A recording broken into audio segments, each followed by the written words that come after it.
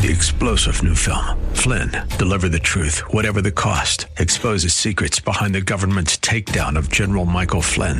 Flynn knew what the intel world had been up to. He ordered the first audit of the use of contractors. This set off alarm bells. He told the truth. He was the most dangerous person for Donald Trump to hire. They had to get rid of Flynn. Flynn, deliver the truth, whatever the cost. Available now. Watch it today. Go to salemnow.com. salemnow.com. All right, let's get into a new week. For me, a shortened week, because I will not be here Friday. I will be off Friday. And next week will be a shortened week because we're off Monday because it's Memorial Day. And I'll be a special show that day for me. We'll have a best of show on Friday. Shane Stacks come in here, do a fun Friday show with you. And from what I've been talking to him about, looks like it's going to be a really good show. You won't want to miss it. J.R. Davis still will join us on Thursday. Duck and Joe on Wednesday. Tomorrow, the Bible guys and the Power Panel will be on. On Thursday, 3 o'clock hour, we'll have on Lance from over at the Travelers. We'll talk about the good start that Travelers have gotten off to this year. And I'm hoping he'll bring over a player or two with him. And then, JR being the 2 o'clock and 5 o'clock hour, Robert Steinbach will be with us at the 4 o'clock hour. So we got a really good show set up across the week. It's going to be a lot of fun sitting down and talking to him. Without giving any kind of spoilers away, hey, come over here, Zach. I want to talk to you for a second. Call Zach out of the studio for a moment because he's a big Game of Throner. No spoilers, promise you. I won't give you any spoilers. Yeah, but a lot of people are like, really disappointed. Cry. I don't understand it at all because personally, I thought it was a good episode. Look, when you read a book, and let's say it's got 8 or 10 books to it, like The Dark Tower, let's say, all right?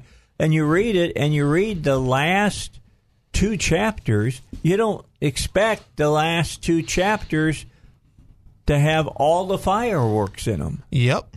And I thought last night Game of Thrones was the appropriate way to end that series. Well, I'm going to disagree with you there. No, why is that? It's because I wasn't a fan of last night's episode. Why? I wouldn't say, I was looking for a dramatic finish, but as far as what we got, it was, I guess because of all the episodes leading up to the final episode and, how divisive the season has been up to this point, you could say, yeah, it was a fine episode, fine closing chapter of the show. But as far as that goes, I just, I thought it was kind of blah. Why? Because maybe, I say I don't want to do spoilers, so yeah. Because if I could use specific examples, I thought the way it ended was the way it should have ended. I guess so. I'll say this: it left us with a lot of questions, and it left us with a lot of questions. I don't think so. I believe so. There's going to be questions of will they survive the way they do. Because, look, Tyrion said the right thing when he said, talk to me in 10 years. He's exactly right. No spoilers. Yeah, you're right about that. We can't get into really why we feel the way we do because no spoilers. But exactly. Here's the other thing. You do know what the Game of Thrones was based upon, correct? Yes. The 100-Year War. Mm-hmm. It's like how the 100-Year War, it's the way it ended. I mean, it didn't end up with fireworks in the sky or anything. Yeah. People frickin' got tired of dying. Mm-hmm. I understand that. Still say it was kind of, I liked it. I liked it a lot. It was, I wouldn't say it wasn't bad. Of course it wasn't. I thought one person specifically got the dookie stick, but other than that, I thought it was a good show. I'm trying to think of that one character you're talking about, too. But it wasn't bad. It wasn't great to me. It was, Yeah. For such a great show we've watched over the past, now we had a 2-year break. So over the past 8 to 9 years. For such a long show like that, and for all the, the hours we put in, I'm sorry, for Game of Thrones, a show we love.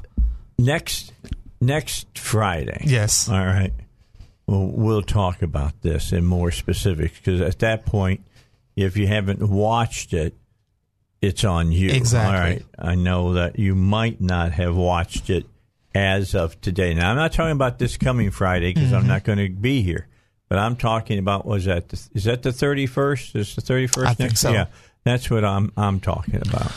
Yeah. Yeah, because June 1st is the car show, and that's Saturday. So, yeah, I'll mention then. We put in so many hours of watching because I'm going to tell show. you, there's this one piece that everybody got upset about when Jaime and Cersei died. Yes. In the last episode, everybody wanted some, melodramatic ending to Cersei dying, that they don't feel like she died cruelly enough or something. And the way I looked at it, you die. Well, see, one thing matter of whether you look. World War II ended with Hitler shooting himself in the head. I mean, if you were writing it as a story, he wouldn't have done that. You know what I'm saying? It would have been something dramatic. They would have come in and, like they did to Cersei at the end of, what was it, The Bells? Is that what they're calling that episode? Mm-hmm. They would have done something. They would have taken her out and quartered her or something. I'll say this, from the reports I've heard, is that the writers and producers were giving an opportunity to extend the season to 10 episodes long. They had an opportunity to do that, but didn't need 10 episodes. But they decided to cut it to 6 because they have other projects to go on, especially with the Star Wars going into a different direction. Yeah. With the same guys working together on the new Star Wars. And we have heard that. GOT is going to start a prequel. A prequel, yes. But, to tell you the truth, after last night's episode, I kind of do wish it was extended to 10 episodes. Nah. I do. Yeah, a lot of wasted time. I don't think so. Extraneous filler. Yeah, here's the we thing. already got filler in 6 episodes. So think about what you had gotten in 10. I think we would have gotten more good content in 10 episodes. No, I think so. I wouldn't. We'll talk about this in an extended version a week from Friday. We spend so much time in Game of Thrones. So, 3 more or 4 more episodes wouldn't have made it any better for me. Probably, for you.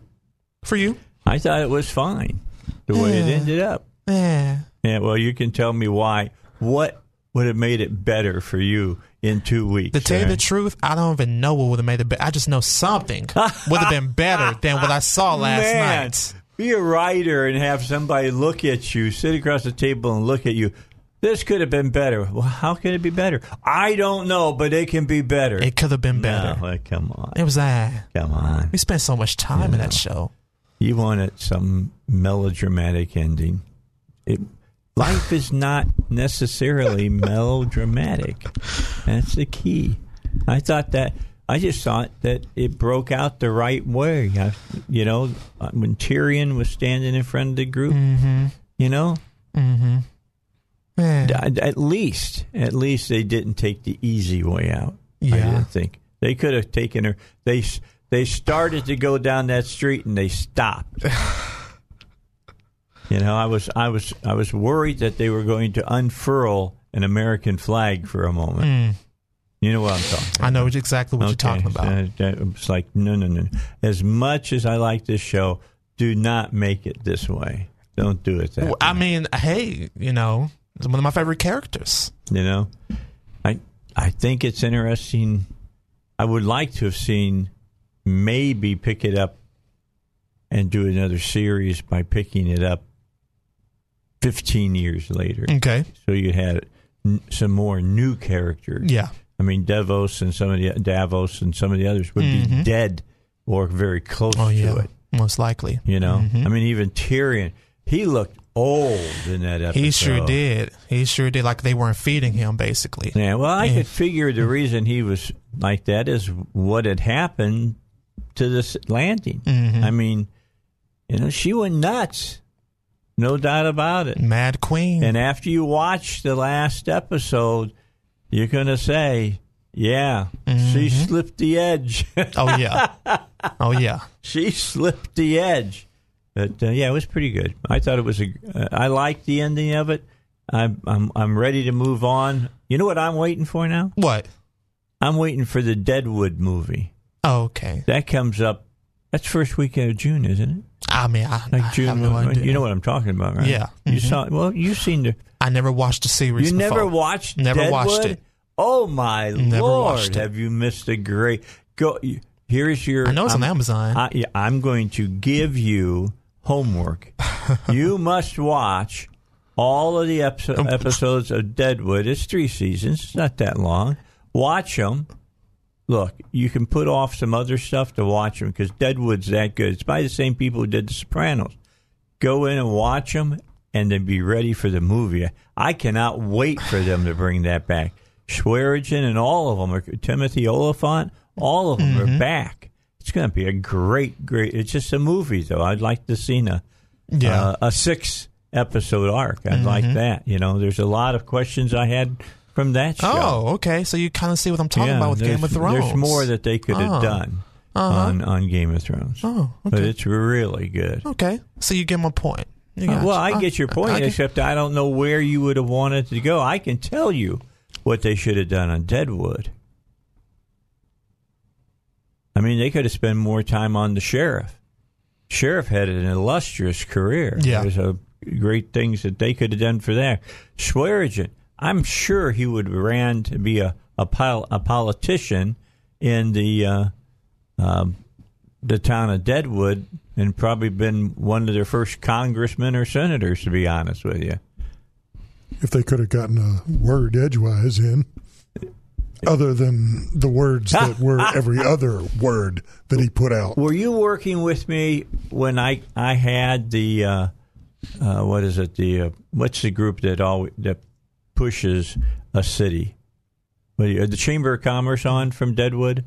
No. I had them on because I asked the gentleman from there. I said, I remember that you've told me the story before. Yeah, I asked about his cursing, all right, and specifically about one word that he used over and over and over again in the show. Okay. And he said, yeah, he says, we've got letters in his own hand where he's using that word. And I didn't think that word became popular. Yeah. And I'm giving air quotes here. Became popular until probably sometime maybe in the middle of World War I. You know what I'm saying? I mean, I didn't think it was that popular then, but evidently it was. Kind of interesting. Okay. We'll take a break, and then I'll have to He'll tell you the word. I'll tell you what the word break. is, because I cannot, believe me, there is no way to take and do a joke and make that word pop up. I'm just telling you. All right, it's 20 minutes after a break, and then we'll come back. By the way, we're going to talk about free speech. What a big surprise, and how college students feel about it. Stick around. I want to ask you, because you just got out of college, and ask if this is the way college students felt when you were there. Mm-hmm. All right, break. Then more coming your way on the Dave Elswick Show. All right, now I asked Zach to stick around because Zach just got out of college last year, right? No, it was 3 years ago. Oh, was that 3 years ago? Yeah, 3 years. Well, maybe it's changed since then. I can't imagine. Did you see the gray hair on him? Yeah, I did notice it. On the top of his head, he's got a lot of gray. Since 15. Since you were 15? I've had gray, yeah. What are you so nervous about? He saw a ghost once. Must have been it. I don't know. A new report has revealed that support for the First Amendment among college students seems to be decreasing, as nearly half of students believe that speech they would call hate speech should not be protected. Did you hear that when you were in college? No, I did not. I did not hear that at all. Mm-mm. I got to tell you, being from the era and fighting for free speech the way I did, first in high school, then in college, this just blows my mind. And I want to look at millennials and just say, what is wrong with you? That you think that hate speech is speech don't you understand that hate speech is only hate speech to whoever it offends? Right. And that there's things that I might be offended about that you won't be offended about. So evidently what you're saying is hate speech, and you would say, no, it's not hate speech. And I might say something, and you say it's hate speech, and go, no, it's not. And even if it is hateful, so what? Get over it. Move on. Yeah. I've done it 66 years, moved on from it. Always remember what the great comedian, stand-up comedian Lenny Bruce used to say. You only give power to words if you try to make them illegal. Because during his day from the stage, there was one particular 4-letter word that when you said it, you could go to jail. All right? And he's right. Unless you draw attention to it all the time. Yeah. And you're going to fine people for saying it. You're going to jail people for saying it. You're going to say you shouldn't say it. Then the bottom line is you'll give that word power. Right. And when you give it power, then it becomes a word that can have just terrible effects in our society. It's the way it works. It's definitely the way it works. But anyway, conducted by the Knight Foundation, the survey reveals that 41% of college students believe hate speech should not be protected under the First Amendment. Now, 58% believe that it should be protected, while the majority of students believe that hate speech should be protected. 53% of college women contend it should not be protected, as well as a majority of black students. Now, I'm going to say on hate speech for black students, I can think it zeroes down to one word. But here's the bizarre part about it, Zach, that if I say it, it's hate speech. If someone from your own race would say it, it's just being culturally relevant. Right. And I don't get how a word can be hate speech and not be hate speech, depending on the color of the person that uses it. Just crazy. Crazy. I had my one run-in with somebody getting on us about hate speech. My producer at that time, Mark, I won't say his last name, but Mark was half Indian, Native American. And we were talking on the air. Somebody called in, and we were talking about misbehaving kids that day. And they were talking about a bunch of fifth graders got off of a school bus, came into a Wendy's, and just were acting the fool. Yeah. And he was going on about how they were screaming and hollering, and the other customers basically were being run off, and the teachers were doing nothing. And I said, kind of like a wild little band of Indians, all right? And just so happened that here in the area, they were having a Native American meeting. And we started getting all these calls about, they didn't call it hate speech then. They were calling it something else. And I said, no, it's just a term that has been used forever.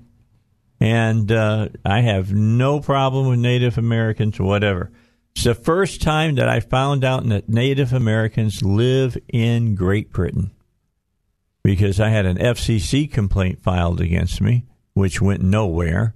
And I was getting emails from as far away as Britain complaining about my using the terminology. Now, what made it worse was that person called in and was complaining to my producer, who I was just explaining 50% Native American, and he told the guy, listen, Chief, if you don't like it, go stuff your peace pipe and go smoke it somewhere else. Now, I could see that you might take that wrong. I didn't say it.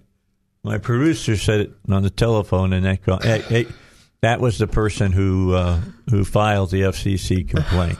Didn't cost the station anything. But again, I've been called cracker, and I've been called worse than that, in fact. And the bottom line is, never have I ever.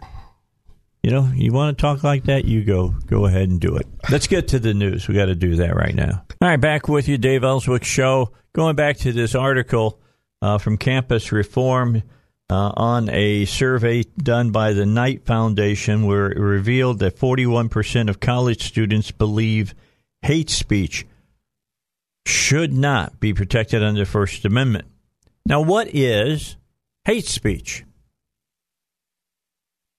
No one has been able to give me a good definition, except it's something that they don't like and that people should not talk about. Let's take a look and see if we can come up with the dictionary definition of hate speech. Okay, I'm bringing it up right now. Here's what it says. Abusive or threatening speech or writing that expresses prejudice against a particular group, especially on the basis of race, religion, or sexual orientation. Air quotes, we don't tolerate any form of hate speech. Okay, now there's something here, the 3 rules of hate speech. It attacks a person or a group on the basis of protected attributes such as race, religion, ethnic origin, national origin, sex, disability, sexual orientation, or gender identity. Wow. There's some words you can say now that wouldn't be hate speech that if I had said them not more than 3 years ago, would have been construed as hate speech. Can you think of a word like that, Russ? That nobody reacts to now? Although, I'll be honest, I do. I go, wow, can you say that now? Give you a perfect example. Say the word queer now. Does not have the same, you don't get the same response that you got 3+ years ago, because the gay community uses queer themselves. And 3 years ago, they'd wanted to hang you up by your ears for something like that. Now, I picked my ears because my ears used to be in lieu of my head, were the bigger part of my head. And people would call me big ears. Now, is that hate speech? I mean, I just don't. I guess I don't get it. I live by the old saying, "Sticks and stones." That words that never hurt me. I'm not saying they don't sting, and they can't be used sometimes as bullying somebody. But you can use any kind of statement, and it can be construed in some people's minds as being a form of hate speech. That's just bottom line. And I just don't think you should have any kind of hate speech out there. Says you can't say this, you can't say that. Hate speech is a statement intended to demean and brutalize another. Well, let's get rid. I'm going to tell you right now, for most people, get rid of stand-up comedy. Can you remember? Do you think that? What was his name? Richard Pryor. Well, Pryor. Red Fox. Who's the white comedian? Called George Carlin. He called everybody a hockey puck. You hockey puck. You remember him? I don't remember that. If his name pops up in my head here in a moment, you'll remember him. And he was on the Johnny Carson show all the time. And they made Andrew Dice Clay. Oh, good grief. Carol O'Connor as Archie. Oh, just as a stand-up, Carol O'Connor. Yeah. I mean, we can go on and on about all of this. I mean, Red Fox was on Sanford and Son, and that was about as clean as he ever was. Yeah, well, I'm not even talking about using curse words. I'm just talking about Eddie Murphy. Don Rickles. That's who I was thinking about. Don Rickles, you tell me.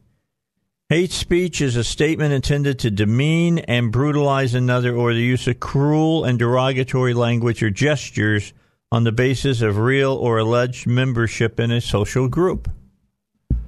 Don Rickles. One of the funniest men. People packed the showrooms to see him in Las Vegas. They loved his routine.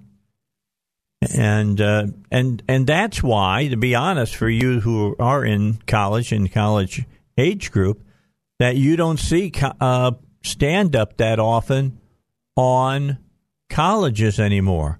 They don't come there because you're so frickin' thin-skinned.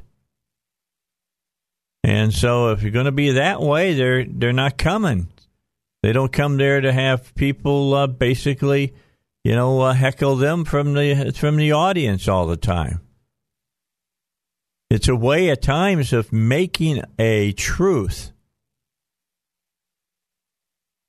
about something that's going on in our culture. You listen to Chris Rock. He makes his points about our culture. Who's the other guy? The guy he's really, really good. Was an Undercover Brother, and was he Kevin Hart? Not Kevin Hart. Kevin Hart. He does. I mean, you see his stand up. He doesn't go to colleges anymore. But if you pay and go see his stand up, you probably will find yourself at one point in the show being offended by it. Andrew Dice Clay, you'd find yourself offended by what he did. I mean, these guys do in stand-up what South Park did on television. Yeah. I mean, South Park was out there, and they offended. They were an equal opportunity offender. Everybody was in their sight. Everybody was in their sight. That's the truth of the matter. What was the name of those two guys that were behind that? I can't think of. Stone is one of them, and I can't think of the other guy. But yeah. I mean, they made fun of everything because everybody has quirks. There's nothing wrong with it. I want to do it. Just know this. The only way it has power over you is if you allow it to have power over you, which means you try to make it that people can't say it or whatever. Then it has power. Just a point in case. I'll talk more about this with Robert Steinbach, who'll be on in the next hour and be with us until 5 o'clock. And Conduit's going to be with us. With Conduit, we got a really interesting thing to talk about. You see the big announcement that happened over the last few days about the Demgas? They're not printing weekly papers anymore here. I forget when it's going to start. Sometime in June. They'll only print the Sunday paper. Everything else is going to be digital. Digital. That's right. You'll have to look it and read it on your tablet or whatever. Because people aren't buying newspapers the way they used to. It does bring up a question. What does it mean for news? How is news going to change? What's going to happen in that area of our country? I mean, news has become, what is news? Has it got to be an organization? Does it have to be a business? Does it have to be people that are writing the articles that's gone to school? Are they the only people who can be journalists? Or can somebody who, has a point of view and wants to report on news that's going on in their community, and they put it on a website, and people read it. It's news. And maybe they're being totally objective about it, not being subjective or not. So is that news? I think it is. I don't think that you have to have a degree of a 4-year university to be called a journalist. That's the case that a lot of the journalists that brought these things up from the very beginning wouldn't be journalists now because none of them had any kind of a degree. And if they didn't have a journalism degree, they couldn't have been a journalist. So, it's things to talk about today. Some big things to talk about today. Just keep that in mind. What is hate speech? Other than it's speech that you don't like. It's speech that you do not care for. I'll give you one more thing before we go to break. Did you know this? This according to the American Library Association, hate speech is not against the law because there is no law on the books about hate speech. That's exactly right. The First Amendment to the United States Constitution protects speech no matter how offensive its content. Now, to be clear, the First Amendment doesn't protect behavior that crosses the line into targeted harassment or threats, or that creates a pervasively hostile environment, but merely offensive or bigoted speech does not rise to that level, and determining when conduct crosses that line is a legal question that requires examination on a case-by-case basis. I'll talk a little bit more about this when we come back. This is something we got to come to grips with in this country, or what's going to happen in our colleges. Some people, because of what they say that other people think is hateful, will not be able to say what it is that they want to say. So Dave Elswick Show, a break. We come back with more in just a moment. Hey, I want to say thanks for all of you who went over to Eric's jewelry store, Hillcrest Designer Jewelry, a couple of weekends ago, and had a big estate sale there, had a lot of things that were 20, 30, 40, 50% off, and a lot of you did a lot of shopping. And I know that Eric was happy with that. He wanted to thank you for coming by, and he still wants you to know he wants you to be his number one jeweler. If you've ever wondered how other people get away with paying fewer taxes than everyone else, you can learn those little-known strategies that could help you save tens of thousands of dollars in taxes in retirement with the free tax reduction analysis. It's done by David Lucas of David Lucas Financial. You hear him here Saturdays, 10 a.m., again, 3 p.m. And the free analysis will reveal the little-known strategies and loopholes that could help you save thousands of dollars in taxes on your IRA, 401k, Social Security benefits, and more. Now, to get the free analysis, be one of the first 10 callers right now. Do it right now. 501-653-6690. It's 501-653-6690. It's your opportunity to save tens of thousands of dollars in taxes in retirement. Number again, 501-653-6690. Let me finish up this deal I was talking about, freedom of speech and hate speech. Hate speech, there's no law, doesn't have a legal definition. And this is from Mattel versus Tam in 2017. Speech that demeans on the basis of race, ethnicity, gender, religion, age, disability, or any other similar ground is hateful. But the proudest boast of our free speech jurisprudence is that we protect the freedom to express, quote, the thought that we hate, unquote. Hate speech doesn't have a legal definition according to U.S. law, just as there is no legal definition for rudeness, evil ideas, unpatriotic speech or any other kind of speech that people might condemn. Generally, however, hate speech is any form of expression through which speakers intend to vilify, humiliate, or incite hatred against a group or a class of persons. In the United States, hate speech enjoys substantial protection under the First Amendment. This is based upon the belief that freedom of speech requires the government to strictly protect robust debate on matters of public concern, even when such debate devolves into distasteful, offensive, or hateful speech that causes others to feel grief, anger, or fear.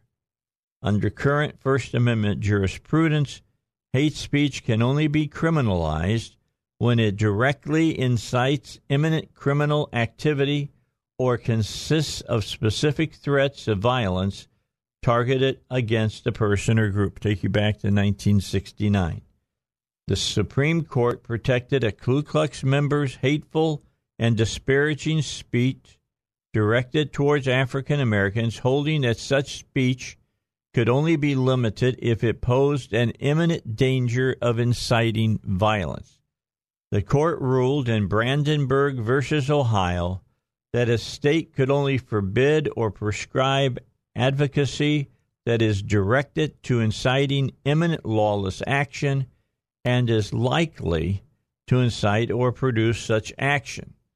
About 9 years later, in 1978, the Supreme Court upheld an appellate court decision that allowed a group of neo-Nazis to march on the streets of an Illinois suburb housing a substantial Jewish population that included Holocaust survivors. That was Collin versus Smith. And in 1992, the Supreme Court overturned the conviction of a teenager convicted of burning a cross on the lawn of an African-American family's home. 2011, the Supreme Court set aside a civil judgment that punished a church group, the Westboro Baptist Church, and they are ugly, all right, for picketing a military funeral with signs displaying messages disparaging the dead officer, LGBTQ persons, and the U.S. government. That was under Snyder versus Phelps in 2011. Many Americans found the signs hateful and offensive, but the Supreme Court's decisions reconfirm the Supreme Court's historically strong protection of freedom of speech that does not promote imminent violence.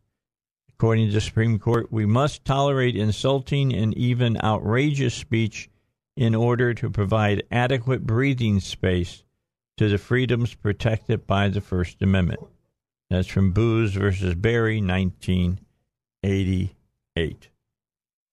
Hate itself is not a crime. For the purposes of collecting statistics, the FBI has defined a hate crime as a criminal offense against a person or property motivated in whole or in part by an offender's bias against a race, religion, disability, sexual orientation, ethnicity, gender, or gender identity. Hate crimes, which can also encompass color or national origin, are overt acts that can be and can include violence against persons or property, violation of civil rights, conspiracy, or certain true threats or acts of intimidation. So there you have it. Just know this.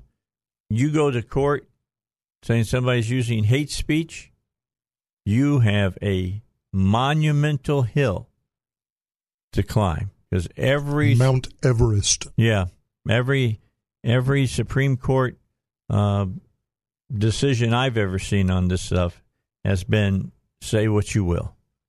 All right, time for us to get out. I got news coming up for you here in just a few minutes.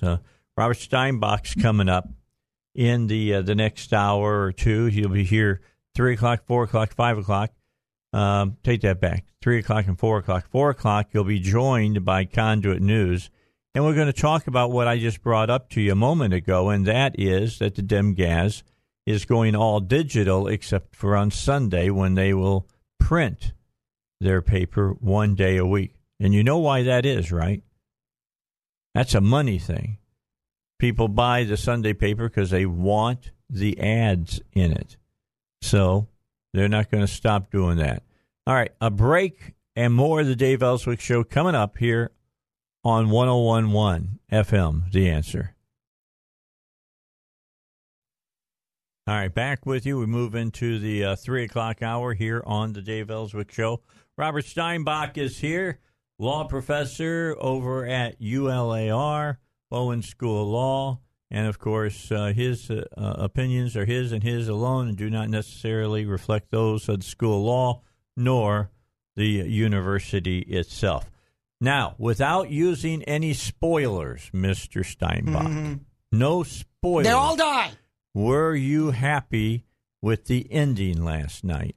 Not happy in that it didn't turn out the way that you thought it should turn out, but you were okay with it. Of course, we're talking about the Game of Thrones.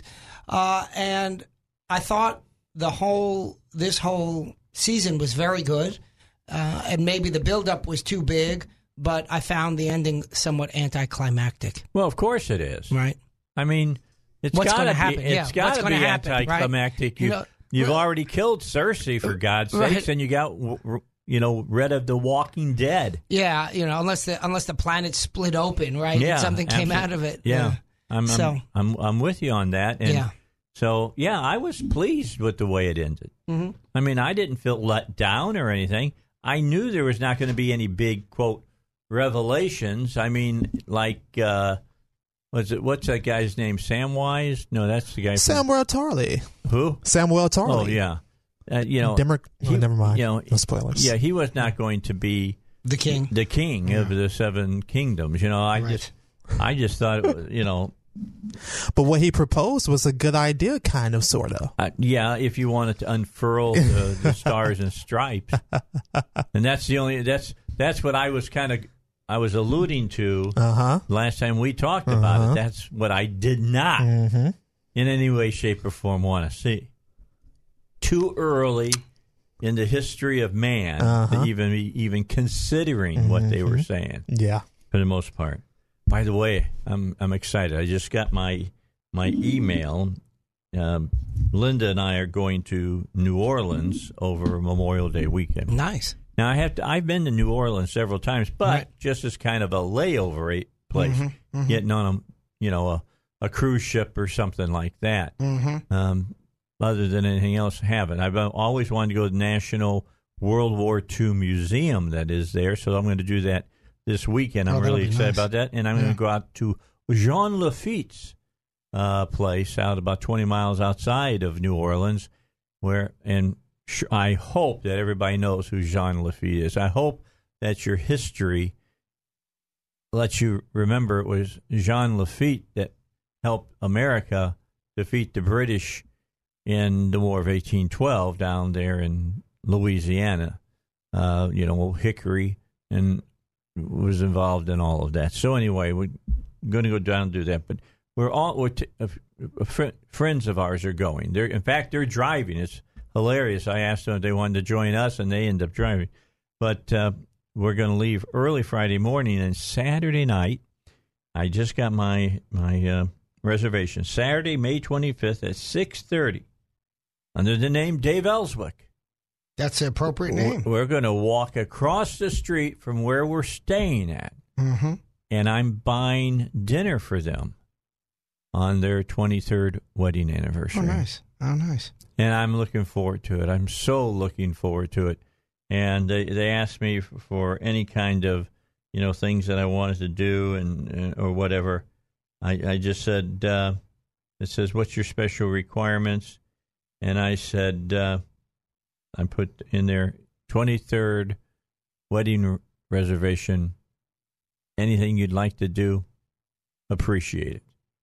So I'm kind of hoping to bring out a bottle of champagne on ice for him or something like that. That would be kind of nice. But anyway, you want to hear where I'm going? Yeah. Did I tell you? I'm taking them to Emerald's Del Monaco. Oh, very nice. Yeah, it's a steakhouse that Emerald has. And I hear it's very, very good. And like the prices are very, very reasonable. I was really surprised. no different from going there than going over to the steakhouse over there in North Little Rock. I like that steakhouse. At Fletcher's place. It's really good. Oh, I'm talking about the that one Frank Fletcher has. Maybe that's the or one. Are you the one Sonny in the Williams? No, I'm talking about the one in the hotel. Riverfront or something. Yeah, like Riverfront. That. That's a great steak. Yeah, that's Fletcher's. Yeah. Is that Fletcher's? Yeah, that's really a fantastic good. steak. Frank has done a fantastic job with that steakhouse.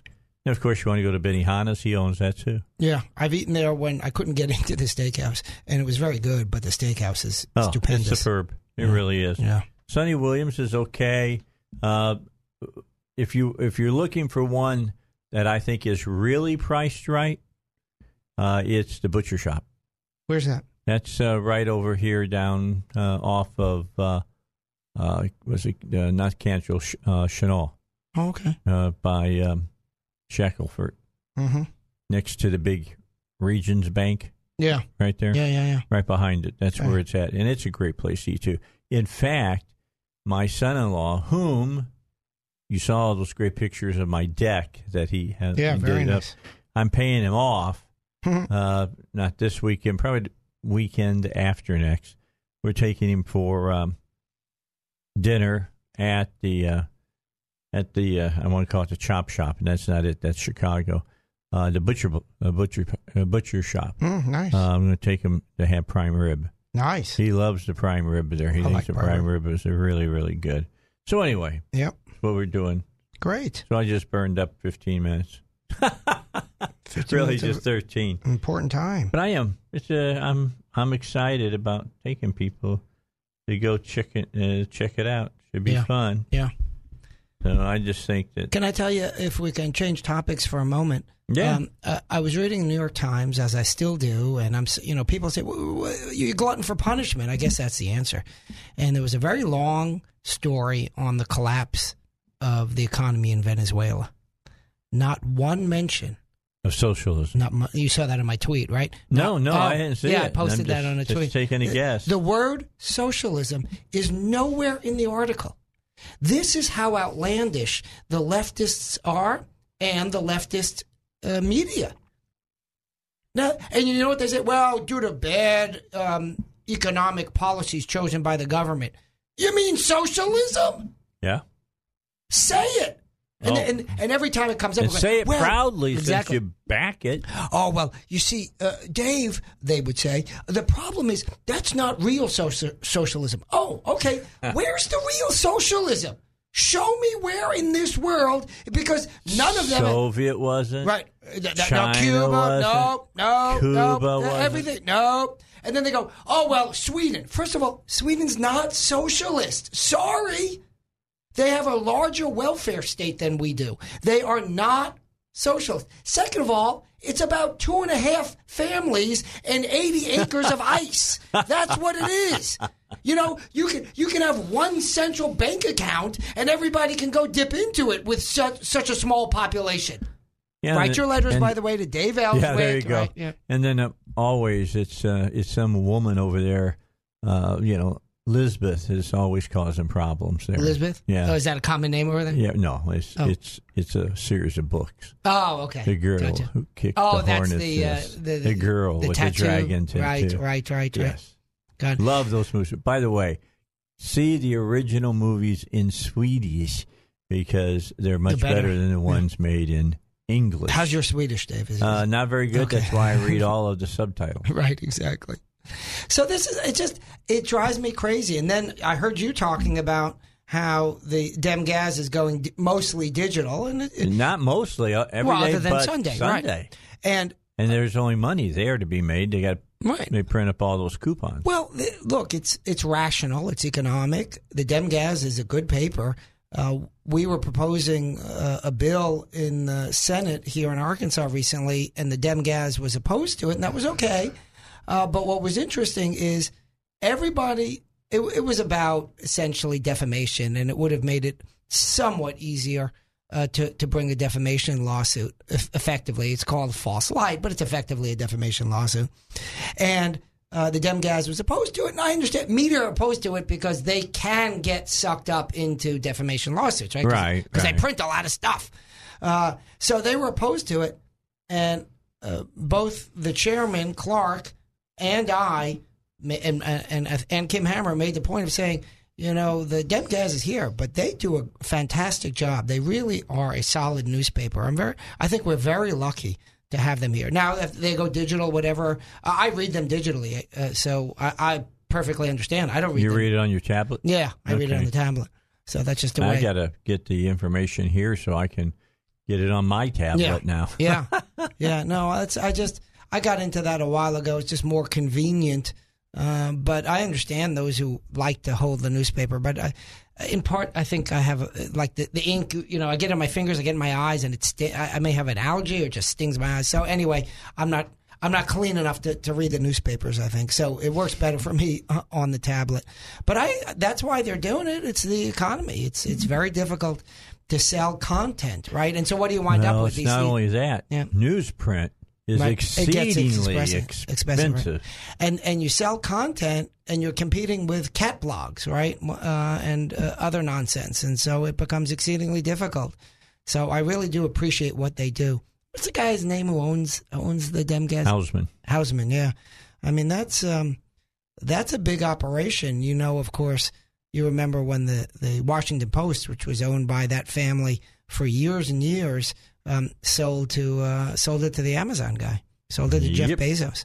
And that was really a sea change when it came to journalism, because Bezos, of course, as the owner of Amazon, is now combining news with his business enterprise. And the question has always been, and remains to this day, how influenced is the Washington Post by that business perspective of Jeff Bezos? And I think it is. I think the Washington Post has gone down in quality. Is it Bezos or is it Bezos? I don't know. I don't know. Is it tomato or is it tomato? Exactly. It could be one or the other. It doesn't matter. It's basically Dr. Evil. Doesn't he look a little like Dr. Evil? He does, if he shaved his head a little bit better. Yeah. So. Wasn't Cuba wanting to, not Cuba the country, but Cuba Gooding? Cuban. Mark the Cuban? guy, the guy who owns the Mavericks. Didn't he try to buy the Post at first? Is that right? I don't know. I thought he got outbid or something. Could be. He doesn't have nearly the money of Jeff Bezos or Bezos. Very few people do. Well, that's right. He may be the richest person outside of sort of corrupt international figures like Putin. And what's his name? Mexico Slim or whatever his name is down there, Slim Jim or whatever it is down in Mexico. Mm-hmm. He owns a lot of the, like cricket and stuff like that. Oh, yeah, okay. Yeah, that's not cricket. It's their version of cricket. Right. And what's the Spanish? Telecom. What's the Spanish word for cricket? It beats the heck out of me. I'm just wondering. Yeah. Speedy Gonzalez. Mm-hmm. That's what it is. I don't know. Yeah. Anyway. What's so funny is that years ago they went nuts here in the United States. Cartoon Network did, and they got rid of Speedy Gonzalez because they said it was terrible. Oh, was this some sort of cultural appropriation? To the Mexican culture and all of this. You know what the number one cartoon is in Mexico? I'm gathering. Speedy Gonzalez. Well, I'm surprised that we're still allowed to have Speedy. We talked about this the other day. I'm surprised we're allowed to have a Mexican style fast food, right? Because I agree. We ripped off their food. Oh, well, it's culinary appropriation, I think, right? We'll coin a new term. I just got to laugh about some of that stuff. Oh my God, the left is so laughing about this, over the but top. It scares me. What? Campus reform. Yeah. Article from today. I wanted to bring this to you. Sure. They have some good articles in campus reform. Just give you 2 points. A new report shows some shocking statistics about how college students feel about free speech. Mm-hmm. Specifically, the report reveals how students feel about hate speech, which there is no such thing as hate speech. Legally speaking, the Supreme Court has struck it down 5 different times since the 70s. And whether it should be protected under the First Amendment. A new report from the Knight Foundation found that 41% of college students believe hate speech should not be protected under the First Amendment, while 58% believe that it should be. While the majority of students believe that hate speech should be protected, 53% of college women contend it should not be protected, as well as a majority of black students. Yeah, because, look, the notion of free speech is going by the wayside, or has gone by the wayside for the left. We passed, as you know, Dave, the Dave Elswick Free Speech on Campus bill, which focuses on free speech of students and faculty. I paused slightly because it's slightly more focused on students than it is on faculty. Yes. It doesn't cover all forms of free speech, unfortunately. It is a good bill. It's not a perfect bill, but or a good act now, right? Let's be clear. But it's not a perfect act. And as Bob Ballinger said publicly, I think on your show as well, he goes, we're going to have to see how the universities operate, and if they don't do right, we'll add to that bill, right? It's a foundation, and we can build upwards from that bill. As you know, Kim Hammer and Bob Ballinger and I tried to pass a bill that would allow public employees free speech in their free time. You might say, well, free speech in your free time, what's wrong with it? Like, why do we need a law for that? Isn't that the law already? Isn't that the First Amendment? And folks, here's the problem with the First Amendment. It's not nearly as broad as you might think it is. And the Municipal League and the university itself testified against our bill because they don't want you to have free speech rights. Now, remember that the university, the entity that's supposed to put forward thinking, intellectual debate, doesn't want you to think. Doesn't want you, if you're a government... No, wait. You can think. Just as long as you think like them. You just can't go out and say what you think. Right, exactly. And you would, if you're a government employee at the university or anywhere, and you're at home in your footsie pajamas on Facebook at midnight, you could say something on Facebook that can get you fired from that government job. Can you believe that? Because here's the law. The law is it a matter of public issue, public concern? If no First Amendment protection. Oh, then you go, well, but if it's a matter of public concern, then I can speak about it. No, then that's just the beginning of the analysis. Then they say, however, if it is a matter of public concern, is it going to be disruptive to the school or to the Department of Motor Vehicles or whatever it may be? And if yes, no First Amendment protection. And guess who gets to decide, essentially, not entirely, how disruptive it is? The government. Isn't that a wonderful circle? Kangaroo court. Right, kangaroo court. So the Municipal League, which, by the way, is a private lobbying group that lobbies on behalf of government bureaucrats, highly paid government bureaucrats, against the interest of Arkansas citizens, is paid with your tax dollars. The municipalities literally raise money as well as gets state money, and they turn around and turn it over to this private group, the Municipal League, that goes to the legislature and says, give more money to bureaucrats against your interest, Dave, and your listeners' interest and my interest. So that needs to be stopped. Next term, we're going to have a bill on that. And free speech for government employees. And this is why, right? And this is the problem based on the article that you read us. These delicate, daisy, leftist children are afraid about hearing bad things. So they say, oh, well, that's hate speech. But wait a second. Here's the other thing that's really interesting. It's only conservative stuff that's hate speech. There's no such thing as liberal hate speech. How can it be liberal and hate speech? The Supreme Court says there is no such thing as hate speech. Of course. Well, you know what they say? The First Amendment or free speech doesn't protect hate speech. Then don't put the word speech in it. That's exactly right. But this is what your listeners need to appreciate.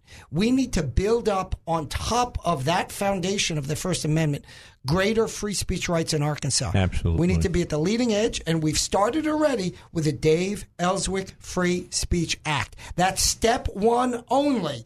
And your listeners need to understand their free speech rights are in jeopardy even today. All right, a break, then we're back with more. Robert Steinbach's here.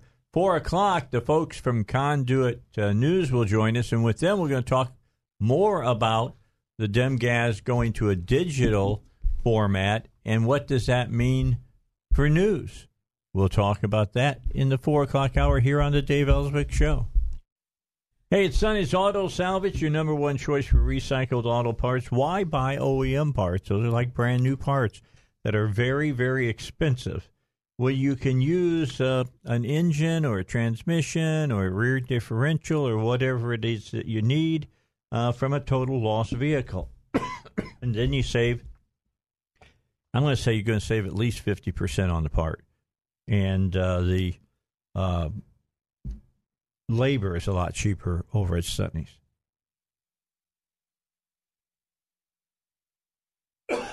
Excuse me. Something got in my throat there. So I'll do this later. I'll do it later when I can talk a little better. It happens. And I think I just got hit with allergies again. This has been going on now for about 5 weeks. It'd be like one day, all of a sudden, for an hour, my throat gives up on me. Anyway, back with you here on the Dave Elswick Show. Now I'll finish up Sonny's. Their phone number, by the way, 982-7451. You're going to remember this ad more than you'll remember the perfect ad. The choking ad? Because, the choking ad. Because you remember I choked. What was that place Dave was talking about when he was choking? Sonny's, yeah. There's Brand the Broken and Dave the Choker. Yeah, there you go. Yeah. I'm not the choker. I don't ever choke. No, I meant choking like literally, there not you figuratively. Go. Yeah. All right, 982-7451. I like that. They came up to, isn't that hate speech? Hate speech. Brand the Broken? That's got to be From hate Game speech. Of Thrones. Yeah. It has to be. I'm just saying. I forget who was it that I heard the other day use the R word. See, now I don't even say the words because I know that I'll get complaints. Use the R word about being a little bit mentally disabled. Mm-hmm. You know, you don't ever say that word now. Right. And I again, like I said, things change all the time. What wasn't hate speech becomes hate speech, which, or if it's not hate speech, now it is. 1984, it's so... Well, it is. Right, that Here's the word that I used, okay? I was talking to Russ about. If I had said this word 4 or 5 years ago, they'd want to hang me up by my ears. Well, queer. Right, and now it's no problem. They call because it's the other way queer. around. Right. Yeah. But here, I remember when I was in college, and I forgot, it was something in political science, and I used the word Oriental, and my teacher just quite calmly said, "Oh, by the way, the proper term is Asian." I said, "Oh, okay," and from there on in, I used the term Asian. I didn't know any better, and that's okay. Like, that's the thing, right? There's no problem with an... What's wrong with Oriental? Well, apparently it's outdated, right? But that's okay in the sense... No, it's not. It's in the dictionary. I understand, right? But we are, we say black. We don't say Negro anymore, right? So the terms... Some people do. Well, but it's not considered a particularly acceptable term. And they take it as a pejorative now. Well, but this is the point, which is, it's one thing to say, look, there's kind of an evolution and this is the preferred term. All right. Versus jumping down somebody's throat if they haven't caught on to the latest terminology. And what I'm reminded on that, not about terminology, but just thought is, of course, as you know, President Obama ran for president and was against gay marriage. The only reason he came out for gay marriage, in fact, was because Joe Biden tripped over his own tongue, as he often does, and decided to come out in favor of gay marriage, which is fine for him to do. But then Obama said, okay, I'm in favor of gay marriage. All that is the history, and all that's fine and whatever. But then 2 days later, if you were a conservative and you were not in favor of gay marriage, you're a racist, you're a homophobe. But, excuse me, like 7 minutes ago, your policy was the same as mine, and now that all of a sudden... Just ask Hillary. Right? And then all of a sudden, because apparently divine light shone down on you, that no longer am I allowed, or is anyone allowed to have a contrary belief. And that's the problem here, is the left is so dogmatic, and they allow no dissent in thought. And it's mind control. It's quite literally mind control. The notion that we've talked about this 1,000 times on your show, Dave, the notion that the left is against free speech and the right, mostly, I told you about how they weren't so great in the Senate this past term in the Arkansas Senate, or at least one guy wasn't, but that the right are the pro-free speech folks, right? Who passed the Dave Elswick free speech bill? That's Hammer and Ballinger. Yeah. Not the libs. Not the libs. Because the left has given up on free speech. And they said, well, it's not important. You need to feel included. Well, diversity is more important than I need free to feel speech. included. Well, but I'm a conservative. No, you don't count. You don't count. Because you grew up with privilege. Remember, my parents literally coming over with $50 in their pockets. My father, a refugee from Europe after World War II. But, privilege.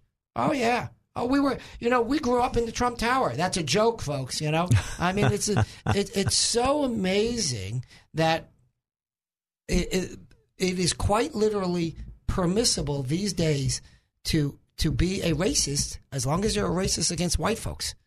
I had a very nice student some time back say, well, that's just a bunch of old white men. I said, well, first of all, I'm an old white man, right? And then second of all, how is that addressed? Relevant. Yeah, how does that address the issue? Does the age of the speaker matter? Does the color of his skin matter? And if you were to change those characteristics, would you be permitted to say that? Would that matter? Yeah, would that matter? So this is really a remarkable thing when you sort of establish the permissibility of one form of racism. Well, before black, which became big during the late 60s when the three black athletes gave the power black sign. Power sign. Yeah, good for them. Before that, everybody called them Negroes. That's what I referenced earlier. And if you said black, it was considered a pejorative. Oh, is that right? That yes. I didn't know. I didn't know. And then it changed. Right. And they decided that they're going to change it. Well, what gives anybody the right to change a word? Well, but the meaning of a word. And here's the thing. Language can evolve. I don't have a problem with the notion of language evolving. I do have a problem with people telling me I can't think something, I can't say something. You can't use the old word. I mean, it's like the word gay. Gay didn't always mean homosexual. Well, of course not, right? But again, happy, language evolves, fun. right? I mean, and language has to evolve as society changes and technology changes. So I don't have a problem with sort of the evolution of terms as long as we're not draconian, or is that dragonian? What's the name of the dragon there? Drogon. Right. Just as long as we're not draconian. And Bane the Broken, or Bran the Broken, is trying to, mind meld with him. Oh, was he? Yeah, it said during the Game of Thrones. He says, I'm still trying to find him, and I'll talk to him. Oh, I didn't catch that. And I that. started laughing. Yeah. My wife said, what's wrong? I said, why would they even put that in there? It's just so stupid. That's for the prequel, and that's going to come out next, right? I hope, yeah. But, the language changes, we change, but I'm tired of the left dictating what I can think, what I can do, and what I can say, and what's permissible. And what you can say, I don't like that. All right. I've always said, for example, in the abortion debate, I've said, basically it's pro-life and pro-choice are the names of the two camps, so to speak. You choose whatever name you want. I don't care. I come pro-death. I know you do, but you see, what I say is they get to choose their name just as whatever group I may be in gets to choose their name. I don't have a problem with that.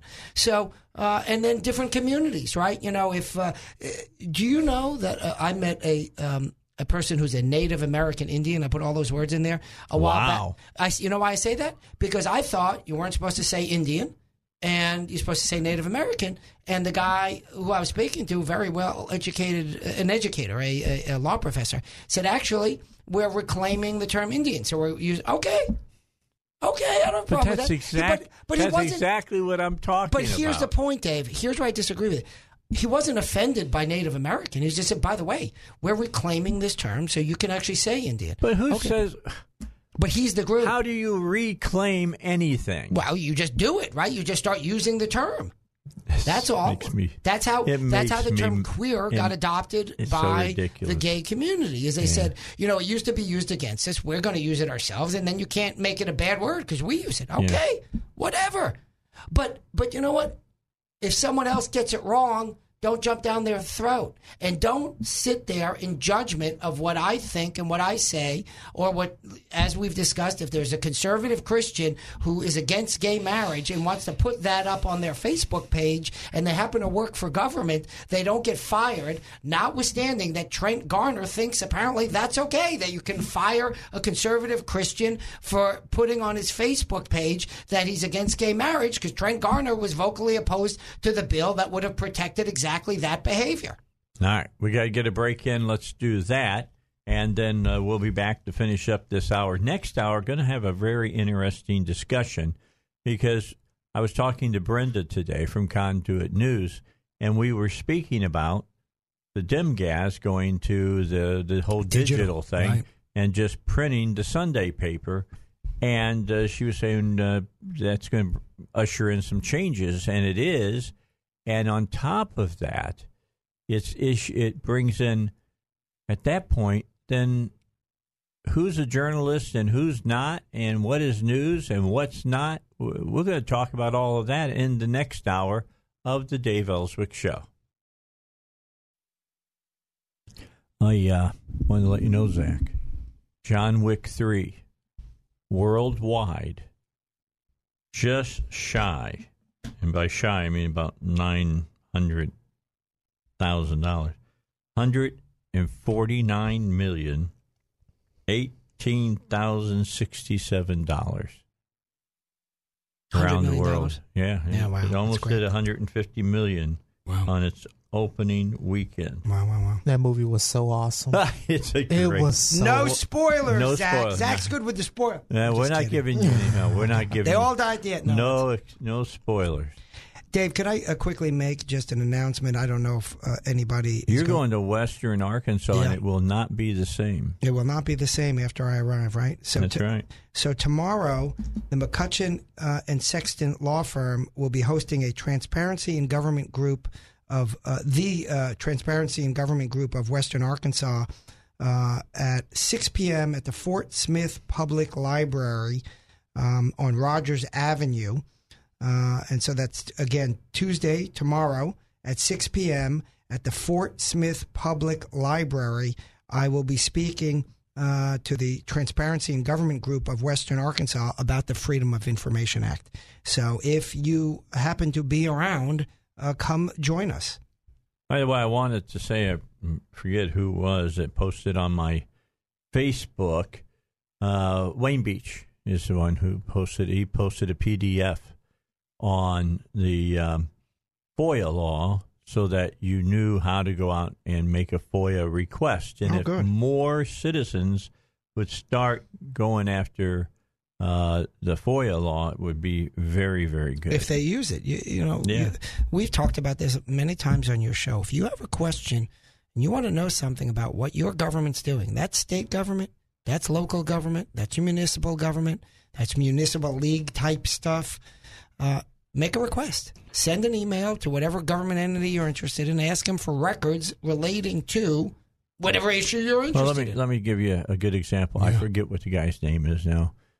He was a government employee, head of a division. Mm-hmm. I forget. This is several years back. I forget what it was. And I had heard about some things that he was doing that were highly unethical. Mm-hmm.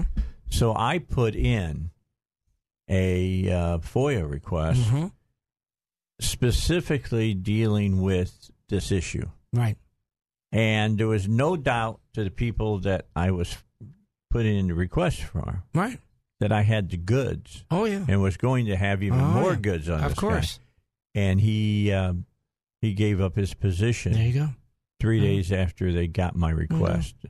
And they didn't want me to be digging, and it still makes me wonder what else is to be found, what else is there. That's right. Yeah. I've made federal FOIA requests. I've done state FOIA requests. I made a FOIA request of UAMS regarding that doctor that treated my mother who claimed, oh, I didn't dump your mother. No. And then the record showed what? Her writing to the university council saying, wait, I have to treat this person? I don't want to treat this person. It sounds like my boss is saying I've got to treat this person. Wait, you just told me that you weren't dumping my mother. How's that work out? Yeah. How's that work out? So, of course, Are you still going after him? I don't know what I'm going to do next on that. The fact is, I'll tell you this. If I had cancer, I wouldn't go to UAMS. Okay. That's simple. I wouldn't go there. All right. So, but it's a thing that everybody has to understand. It's such an easy thing to do. You don't have to be a legal scholar Not at all. To do one of the most famous recent cases from the Arkansas Supreme Court on the Freedom of Information Act was litigated by a private individual, non-lawyer. And she won in the Arkansas Supreme Court. And I think that was the case that made it clear that there's no limit on the amount of stuff you're allowed to ask for. Your motive isn't in question. You want a record, and it's a public record, you're entitled to it. And if they've not given it to you, they're in the wrong. You are not. And criminally, there are criminal penalties. Good. Yeah, oh yeah. In fact, I think prosecutors should be a little bit more aggressive with that. But then again, I'm an advocate for transparency. Let's be clear. I make no bones about my position on this issue. I'm an advocate for transparency. Yeah, I think we need to have a FOIA request to the Mayflower Police Department about what are you charging?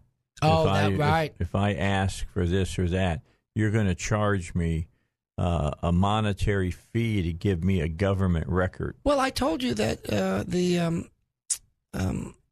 Little Rock wastewater. There's a new term for it, but Little Rock Central Arkansas Water or something like that. I don't know, right? And so Chris Corbett, the CAW, I think that's is that what it? Chris Corbett is a FOIA lawyer that I work with.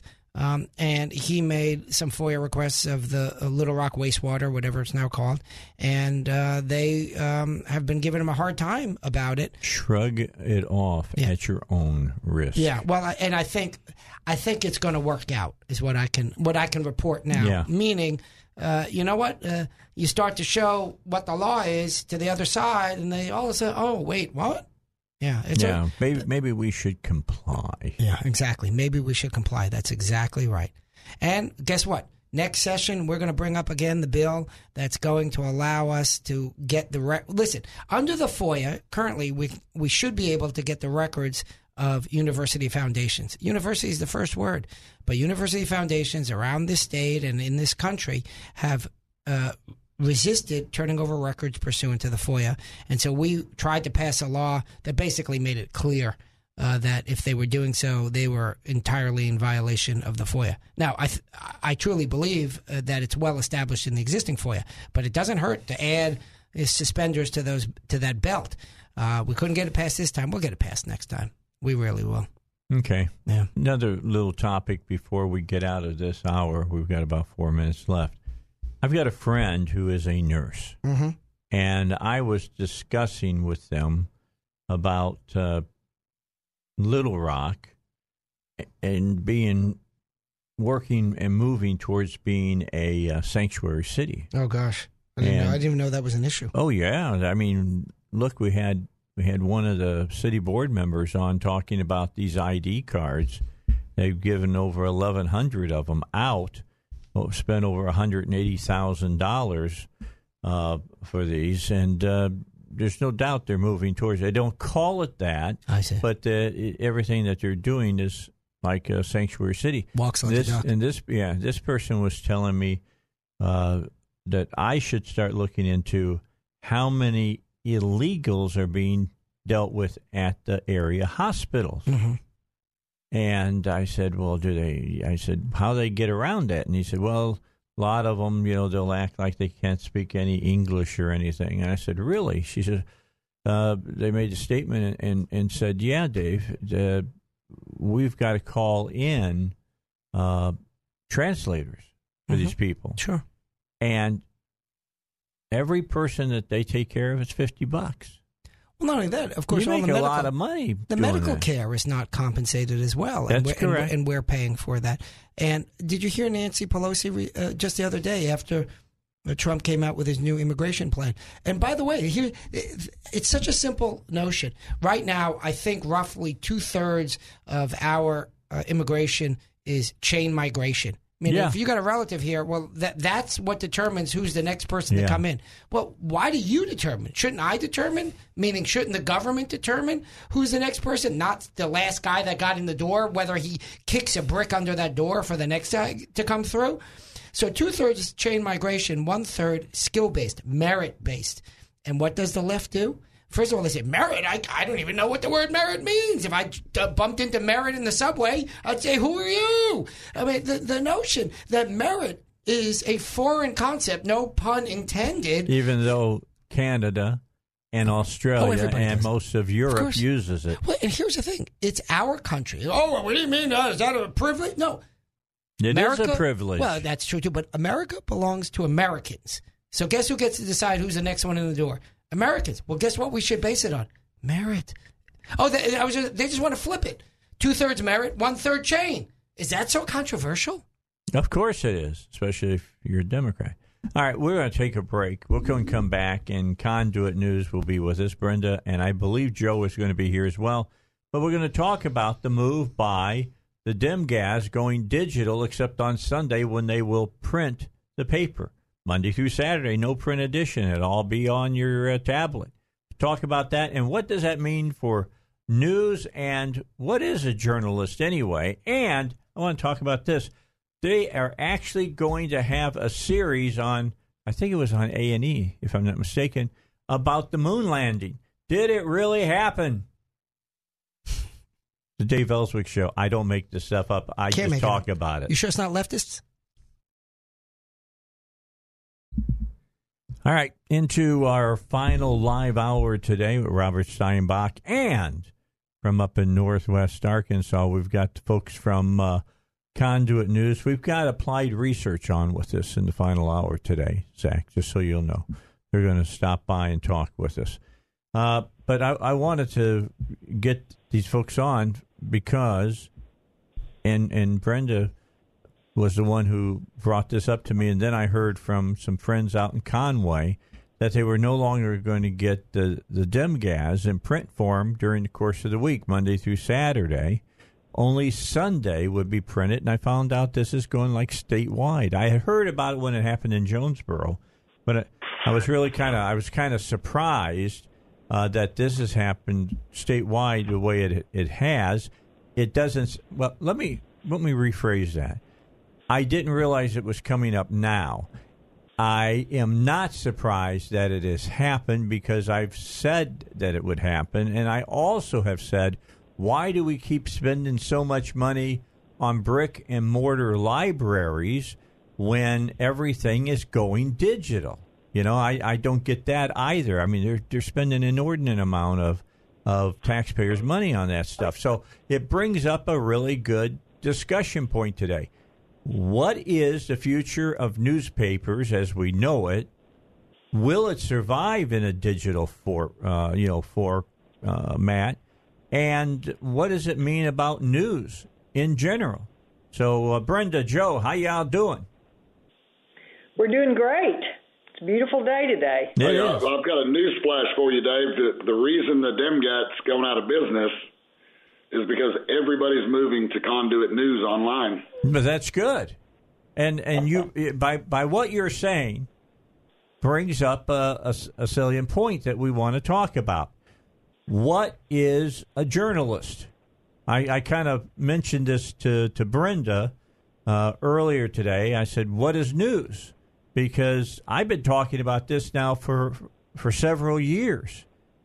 Why does the newspaper business, they've snookered people. They pulled the wool over people's eyes that you had to go to college for 4 years or more to learn how to be a journalist. No, you don't.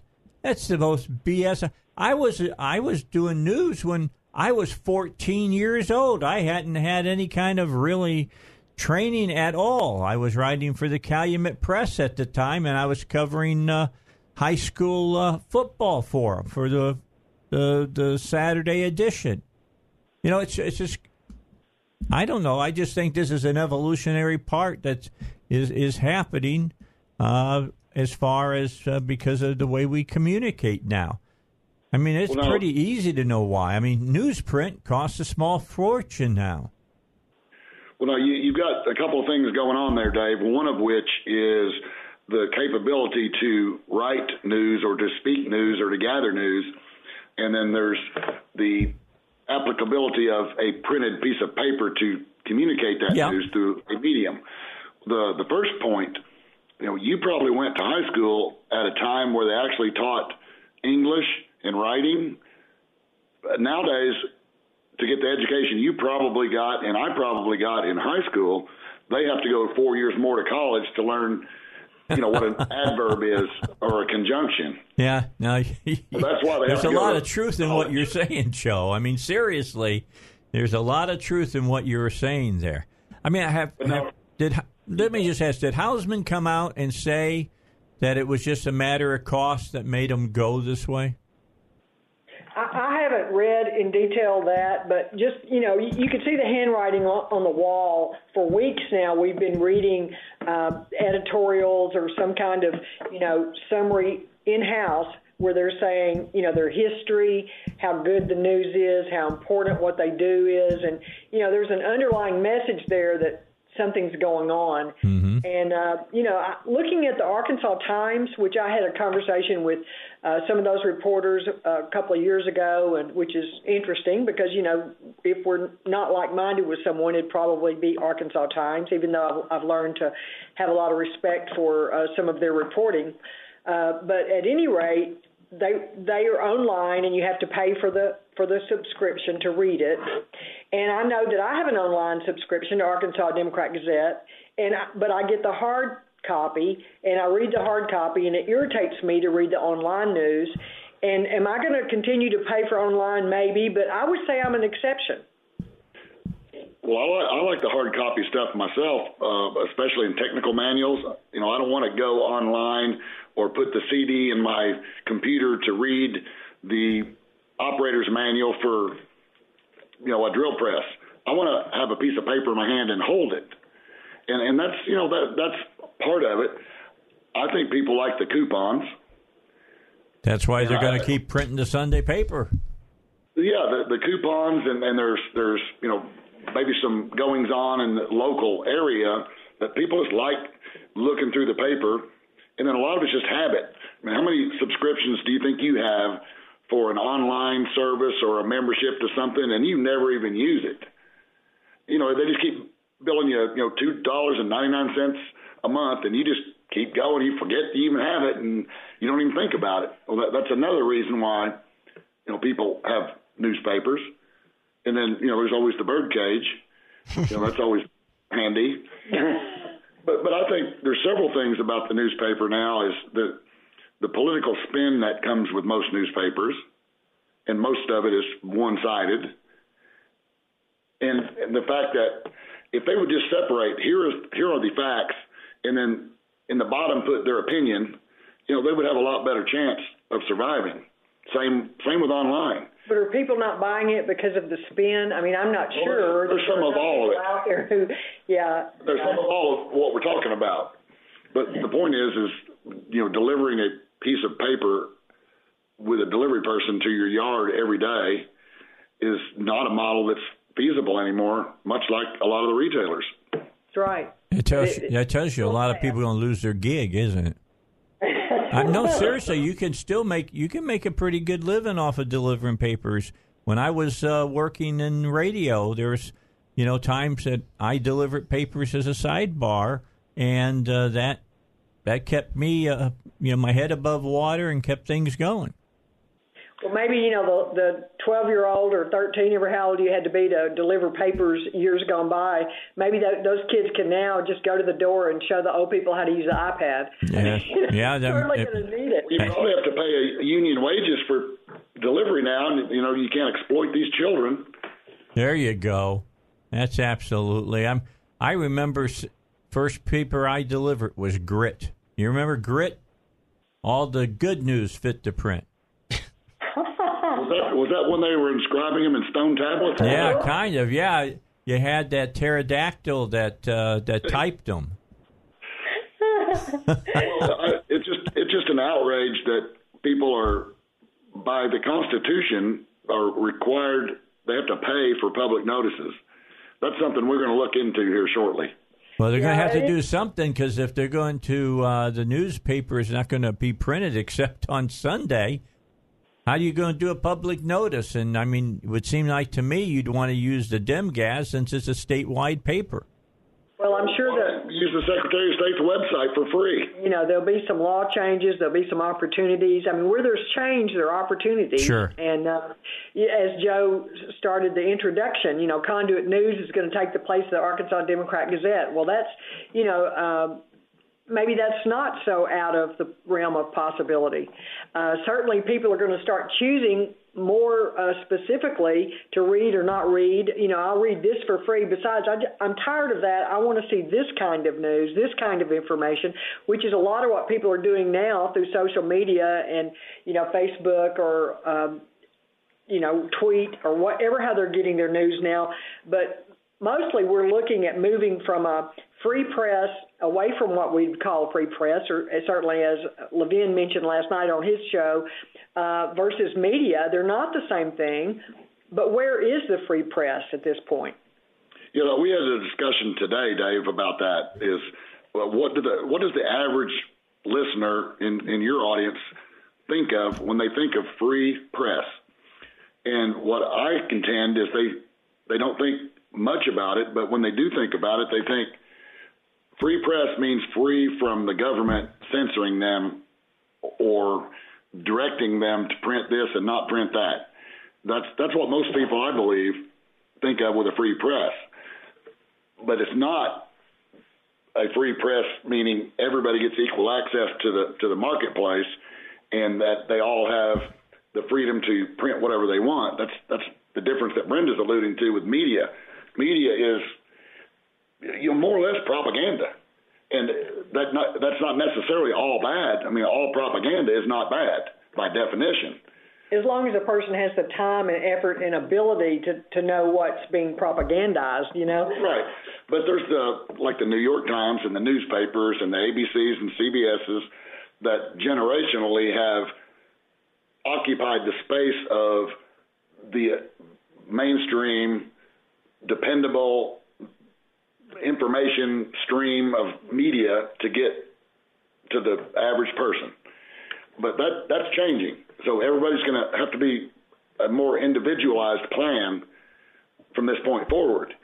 And we hope to be a big part of that in Arkansas at Conduit News. Second only to the Dave Elswick Show. Of course.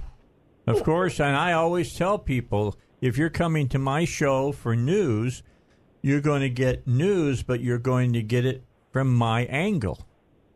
Absolutely. Well, I mean, think about Walter Cronkite, and CBS anchor. I mean, that was a news anchor, and certainly was very well respected.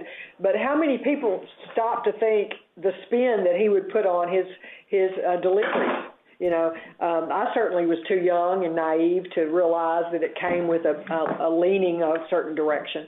I just thought, when he ended it, that's the way it is. I thought that was the way it was, Yeah, that's exactly right. Yeah, and so as we have developed as a culture and we're more aware of a person's tendencies to, be progressive or conservative, now it's sort of those veils are off and, everyone's free to battle for the marketplace of ideas. But the sad thing is, we've talked about, is there free speech on campus? Is there free speech here? Are you free to say what you want to? And, we're male, female. Joe sent me a little picture of a sign this weekend where he was having to be admonished because he wasn't as good as females. I said, well, free speech is one thing, but we're almost needing to worry about free thinking. Are you free to think? And that's where this media piece, free press, people need to have their thinking stimulated with information. You need unbiased information. Is there such thing? Probably not. Not in this culture. It may be a while before we see that again. But, these are things that we need to talk about. Well, and how many times do you have to read something that's wrong or see a news program that they're generally turn out to be wrong 2 years later to move away from that media? And people will gravitate eventually to a proven media that over time it's not going to be. They're going to find it one day and stick with it. They're going to vet it over time. Half of them will just want to be listening to reinforcing their own ideas, but the other half are going to actually look and seek this out. All right, let's join Reggie online. Reggie's going to join us on the Dave Elswick Show. Reggie, how are things in Hot Springs today? Oh, it's fine, Dave. Hello, Brenda. Hey. And Reggie Cowan? Yes. Hey, Joe. Hey, Reggie. I agree with you. I'm not subscribing to the Democrat Gazette to read John Brummett. Well, that's Ace's fan club now, you know. Well, I just want to tell you that I've been doing what the Democrat Gazette is doing now for several years now. I didn't want to subscribe to the daily paper, but I did subscribe for the Sunday paper. And, living in Hot Springs, if I subscribed to the daily paper, I wouldn't get it till I was gone to work. So I can read it online. So I could read Monday through Saturday online, but I'd get the Sunday paper thrown. But I could still read everything, on their online page. For years. More to the point, Reggie, are you subscribed to Conduit News? Well, you better believe it. And how do you the think? price is right. I was thinking about your point, Reggie, this morning as I was stacking up my newspapers and thought about how the really good stuff is on the Friday and Saturday papers, Yeah. That's where it's hidden and, where the meat is really. So we're going to miss that. Right. Well, here's my question. Why must I pay for a paper that's coming across my internet that I used to pay for and I got it on paper in my hands? Because that's all they're selling. Yeah. Well, Dave, try to do what I do is when I get a link to the Dem Gaz or the Arkansas Online or whatever, and it pops up, and then just for a second or two you can see the article. Yeah. You need to take a picture of it because then that little thing comes up and says you got to subscribe and kind of blocks it out. Yeah. Well, sometimes you can read through that, So that's kind of like how when we were younger, Joe, we used to watch porn, wasn't it? Remember the picture was all screwed up on your TV. Joe's squeezing blood out of a nickel on that one. I'm telling you, Joe. Absolutely. All right. It all adds up. We got to take. Yeah. What was it? Benjamin Franklin said, "A penny earned, a penny saved is a penny earned." We're going to take a break here on the Dave Elswick Show. Brenda and Joe are here. Reggie's even hanging in with us from over in Hot Springs. If you want to get involved in the conversation, 823-0965. Don't forget about Agent Dwayne Smith. He's got the Dwayne Smith Insurance Agency, and this is May, which makes it Motorcycle Month, and you want to get your insurance from somebody who knows something about motorcycles, and Dwayne is a great motorcycle rider. I mean, he's been up to Sturgis and whatever. He's got the injuries to prove it, and they understand all about owning a motorcycle and how to insure it, how much you should be insuring, etc., because they ride them. It's always better to buy motorcycle insurance from someone that rides one. So give them a call, 501-819-0373, and also know that it's National Military Appreciation Month, and the Dwayne Smith Insurance Agency has over 30 years of military experience, and they love the military men and women. So stop on in and let them tell you how much they appreciate your service by teaching you how much they can save you on your car insurance or your home insurance or motorcycle, ATV, boat, and so much more. Call Dwayne, 501-819-0373, or stop by 3920 East Keel Avenue, Sherwood, today. All right, we got news coming up here in just a few moments. In the next hour, the folks from Applied Research will be here. They've got some new studies that are coming up. I was asked to have them on today to talk about those and how you can get involved with them, make a little money off of it, and get all the free medications and everything they offer. So that's coming up at the 5 o'clock hour. We'll come back with Joe and Brenda from, of course, Conduit News, conduitnews.com, their website. And you can read their articles there, get the news that they're printing at that time from their website. And we've been spending our time talking about the dim gas. It's going all digital except for on Sundays. The big tip-off that this was coming is they did this in Jonesboro, which I figured was probably a trial dry run for them, because you got to think they print all those newspapers. They got to correlate them. They've got to tie them. They've got to put them in the back of trucks. They got to move them to the places they're going to, and then they have to deliver them, whether that's by a personalized carrier that you have or by themselves. All right, we'll talk about more of that when we come back here on the Dave Elswick Show. But right now, here's the news. All right, we continue here on the Dave Elswick Show. It's, of course, a Monday. Normally in the 5 o'clock hour, we have Robert on, and we have the folks on from Conduit News.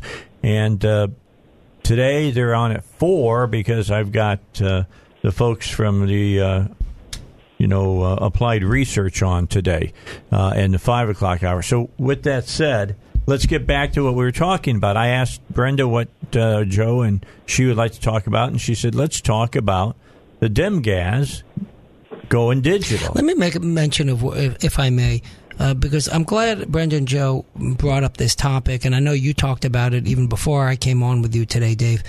But Brenda and Joe, comment on, here's what's so interesting. The Dem Gaz is a private newspaper. All newspapers are private, right? There's no such thing as government-run newspapers. And so they're making economic decisions or business decisions based on the economics of it.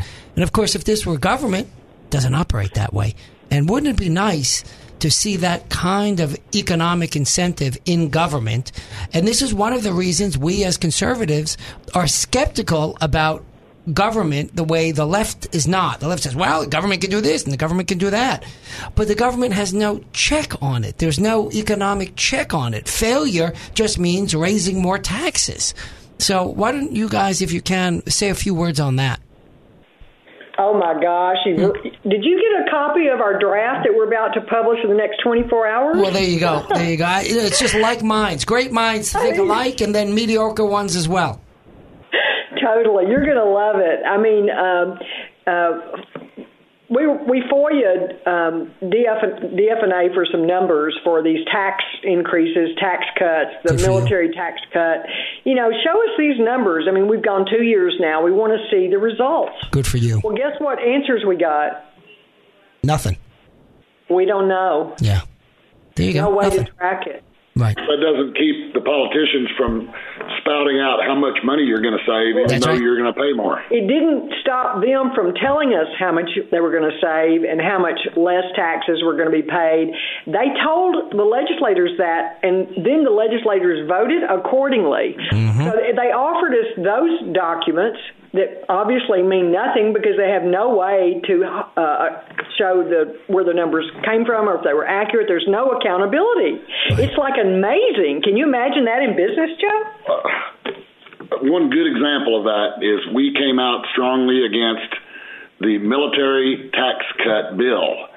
We're not opposed, obviously, to a military income tax exemption for retirees in Arkansas, but it included multiple more taxes to, I guess, make it revenue neutral. Well, we know exactly what the tax collections are that they're receiving, but they cannot tell you what it cost for the military exemption. But they were calling it revenue neutral, but they only can verify one side of the equation. No. Now that's the other side. Now they're saying they cannot verify the additional money they've received as a result. They can't. So they can't do either side. They can't do either now. They can't verify either of the statements they've made. No, Joe, you're wrong. They're even dumber than we think. Well, no, they're not dumb. It's just they have a different agenda than they purport. Well, we let them go with unaccountable actions. Well, that's true. But now, Robert, back to one of your statements is that the newspapers are a private business. Well, keep in mind that they are substantially and constitutionally subsidized by the taxpayers to print legal notices, by statute. That's right. That's right. And I don't know what that number is, but I believe Mark Martin told me it was at least $300,000 a year, but it could be $3 million for all I know. I was just talking about ballot issues. What Mark? Right. You have to print the ballot issues and things like that because the Constitution says that it must be printed in a widely circulated media. But if they're going digital, why don't we forget paying them anything? Put it on the Secretary of State's website for free and save the money. So they're not totally insulated from government influence. Well, I'll do one better than that, and I think that this proves that this action by the Arkansas Democrat Gazette is going to lend itself to some really good ideas, and Conduit's going to be one of the first to have the really good idea because we will publish it at no cost. Yes, all legal notices will go at no cost. Because, we already know that it has to be prepared by the people who are sending it. So the font, all those different things have to be vetted. But I predict that Conduit could do it a lot more cheaply than actually the government could put it on their site because I have a feeling even that would have, underlying cost. Right, but there's another good idea here is Dave Elswick could personally read every word of every legal notice. They can't afford that. That would be the most expensive. Dave Elswick's words are like gold. You can't be giving that away. It's gold, Jerry. It's gold, I tell you. They have to pay, Hausman have to really pay me some bucks to read that stuff. Because trying to make it exciting to keep people listening would be a tough one. Yeah, pretty much shut down your show, I think. Yeah, it'd be tough. But to Joe's point, the legal notices that are in statute have to be run in a newspaper of wide circulation. I mean, those things are now, we're going to see a lot of changes needed. They've needed to be coming. You saw a Flippo's bill where he was just trying to change the notices for a contract, government contract, publishing those, and the papers came out in Associated Press. They had a major fit over it. And so, it's a nice shakeup. Things are changing, and our actions and our economic resources need to be realigned with the reality. But in the spirit of government usually picking the worst of all evils, they will probably continue to pay the damn guys to digitally online print legal notices when that's insanity. Well, the wide circulation needs to be challenged probably legally at that point. And you raise an interesting, as technology changes and industry changes, how does the law have to catch up to it? It's really an interesting question, and people don't seem to recognize that in the private sector, there are winners and losers all the time. When I moved to Little Rock, there was a place on the corner of Cantrell and Kavanaugh that was already shut down, and it was like a film development center. Well, film? What the heck is that, right? But we all have digital cameras on our phones that are far better than any. I bought a camera when I was in high school because I was into photography for several $100s. Well, see, they didn't understand the technology because if they had understood it, right, what they should have said was, we'll print those digital prints that you like to frame, right, just come where we're at. But they never did that. Look, the technology provides for more opportunities, not fewer, but it certainly puts certain technologies out of business, and if you're not staying up to speed, then you're going to be left by the wayside, like the old saying goes. It's somewhat hackneyed. The buggy whip builder, the guy who builds the whip to hit the horse that drags the buggy. Now that we have cars, we don't really need those anymore. But that's the point that, Joe, as a businessman, knows quite well, which is you you only make money when you provide a service or a product that somebody wants, not just because you say they want it. Exactly. It's kind of like the people that were selling this internet tax, on the save the brick and mortar. Well, why don't we take that same argument and use it for the newspaper? Yeah, that's right. Let's charge everybody a $5 a month internet access fee, so that it's a level playing field with the newspaper costs. That's a very good analogy, Joe. Joe, don't be giving them ideas. That's coming Cut next. back on that, buddy. Don't be giving them ideas. These idiots never cease to meet my low expectations. That's right. Let's talk about being old. I'm not sure, and I'm sure there are medical studies. I'll leave that with you guys. I'm a lawyer. I don't study medicine. I don't know the science here, so I'm going to show a lot of my ignorance. But I do know that different people have different learning skills and ways that they learn. And me, I'm a person who learns because I hear, I see, I speak. And so just like the newspaper, what Joe said, I like to pick up the book, I like to touch the manual. I'm the same way, and I even like to write on it as I'm reading it, as some of you know. And that helps. It cements it in my brain. So is it a generational? Is it older? Is it because that's the way I learned? And we'll see with this new. Our children haven't seen enough of this generation that's just digital, and a 2-year-old sitting there swiping the iPad. You're hearing that this is dangerous to their brain, it's harmful, don't let a child use it. We don't know all these things yet.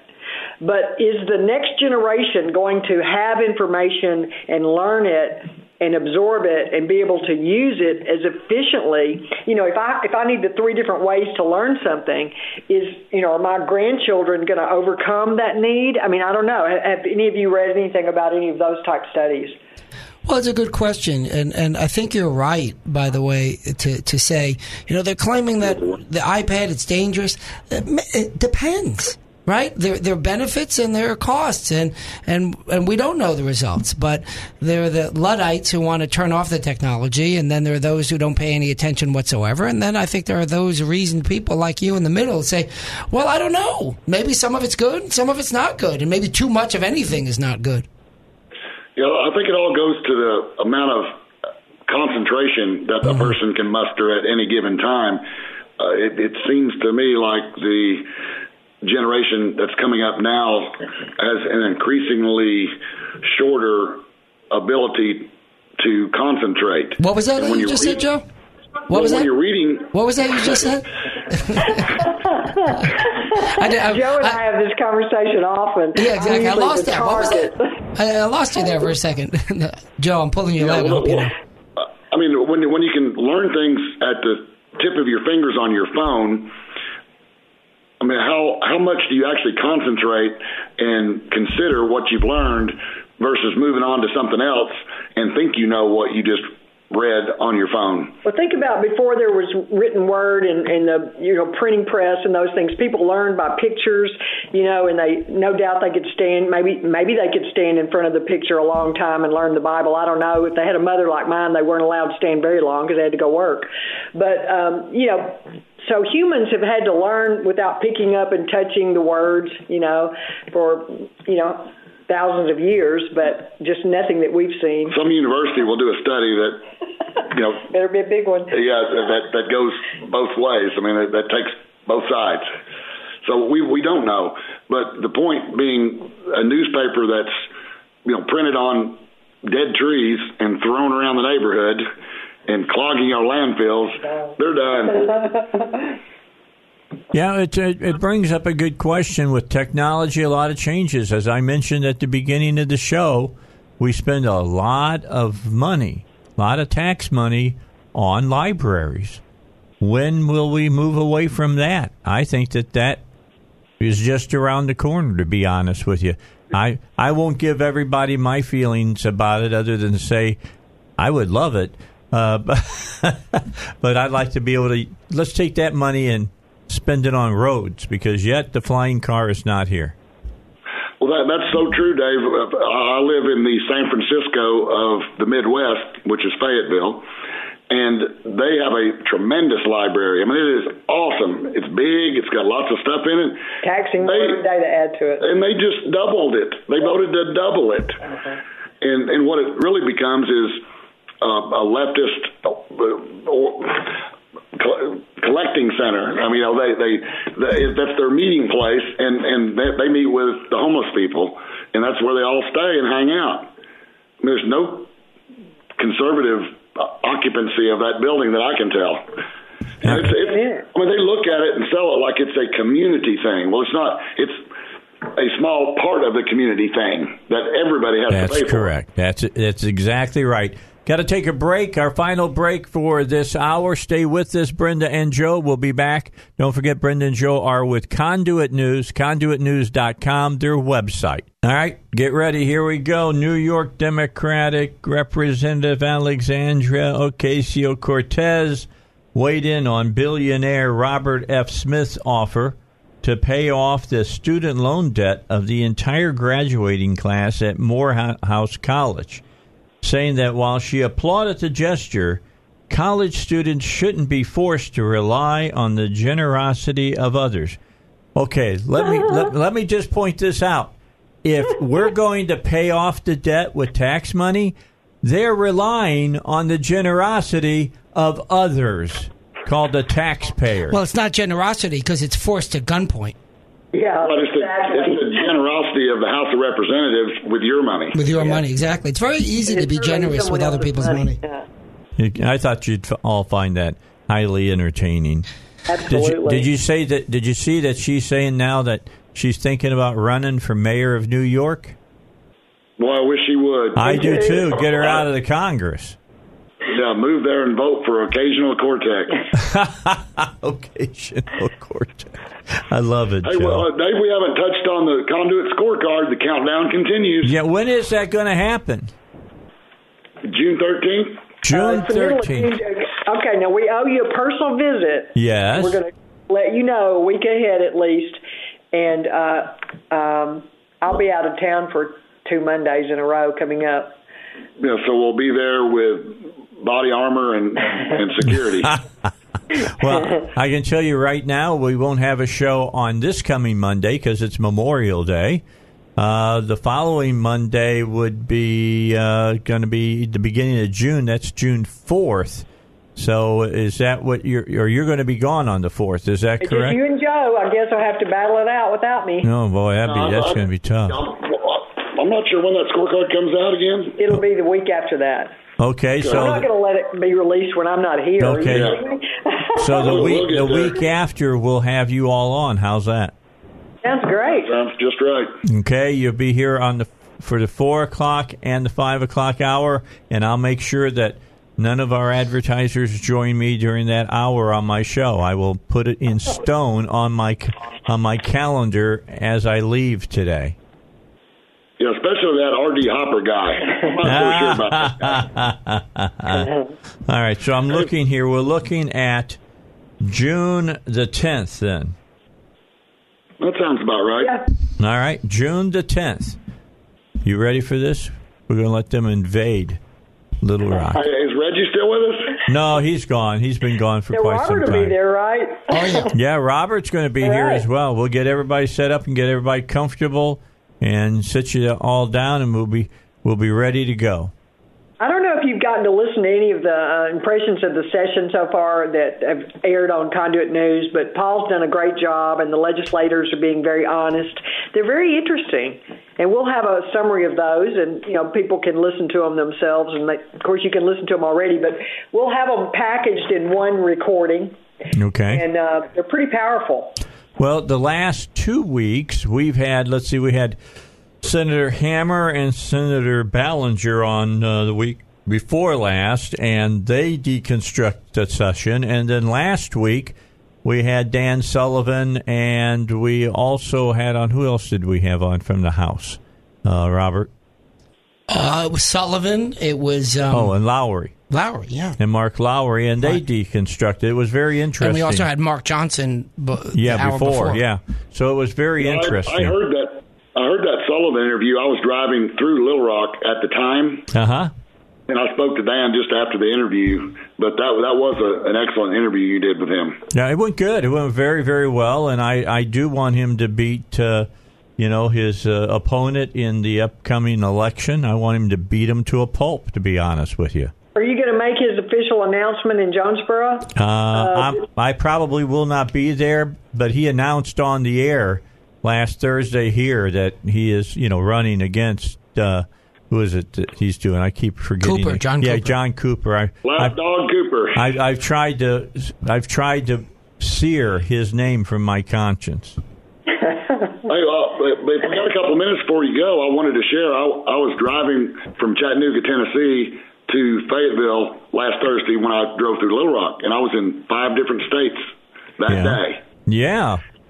And I got to say that the roads in Arkansas are not crumbling. If you want to see some crumbling roads, go to Mississippi or even Tennessee to some extent. I mean, we've got pretty decent roads.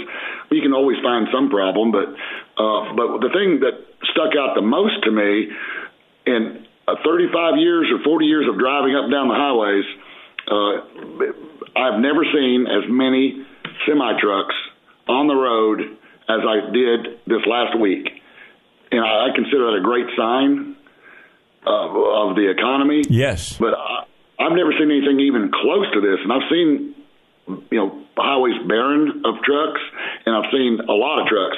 But this was, way above what I've ever experienced in my life. You had 4 in front of you, and then there was 2 in the passing lane the whole way from Chattanooga, Tennessee to Little Rock to Alma. Wow. And that it's kind of a pain because you want to pass. They're all going 65, 67, and some of us want to go 60, 78. But you can't get around these people. There's so many of them. But I took that in context of how great the economy is. And it's because of Donald J. Trump. Oh, I thought it was Obama, and Trump was just benefiting. Oh, yeah, he's just riding on Obama's coattails. Come on. All right.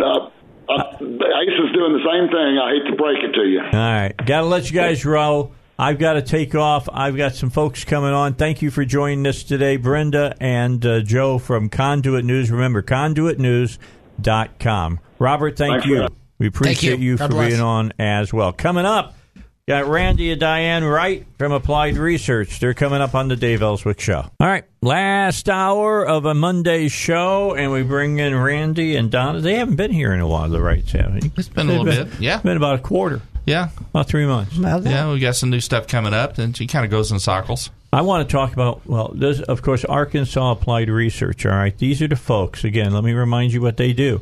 They have all kinds of tests going on drugs that are ready to go on the market, but they got to get the final approval. Yeah. And that's what you guys do. Right. They call it, there's different phases, phase 1, 2, 3, and 4, and we pick them up at phase 2 through 4 usually is when we get them, right before the market. Get them so you can get it out there, all right? So there's probably a lot of stuff that's out on the market that you've seen on TV that they've advertised that went right through their company before. Mm-hmm. There was the okay. There was some. Yeah. It happens. We do work for drug companies all over the country. Well, here's the big one that I want you to talk about. The acute neck and back pain. Mm-hmm. This is the first time that I can remember that you're doing something with neck and back pain. Right. Now, there is a caveat. This has got to be like a sudden onslaught. It's got to be like spasms and stuff, right? Correct. Can't have had anything previously. Okay. With that, so it's an acute neck back pain. If you've been out lifting or you moving or anything like that, and all of a sudden you have a muscle spasm, then you would probably.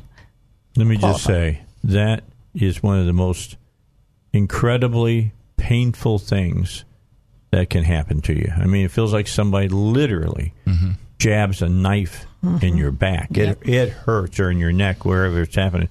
I get that every so often. I was lifting a couple of weeks ago some Visqueen from Home Depot. I went to help a friend out, and man, I lifted too much and too fast and the wrong way. And of course, I don't qualify for the study because they won't let me in it. So, but I would have been a perfect candidate. So, is this like for a pain medication, or is it for something like? It's actually more so of a muscle relaxer.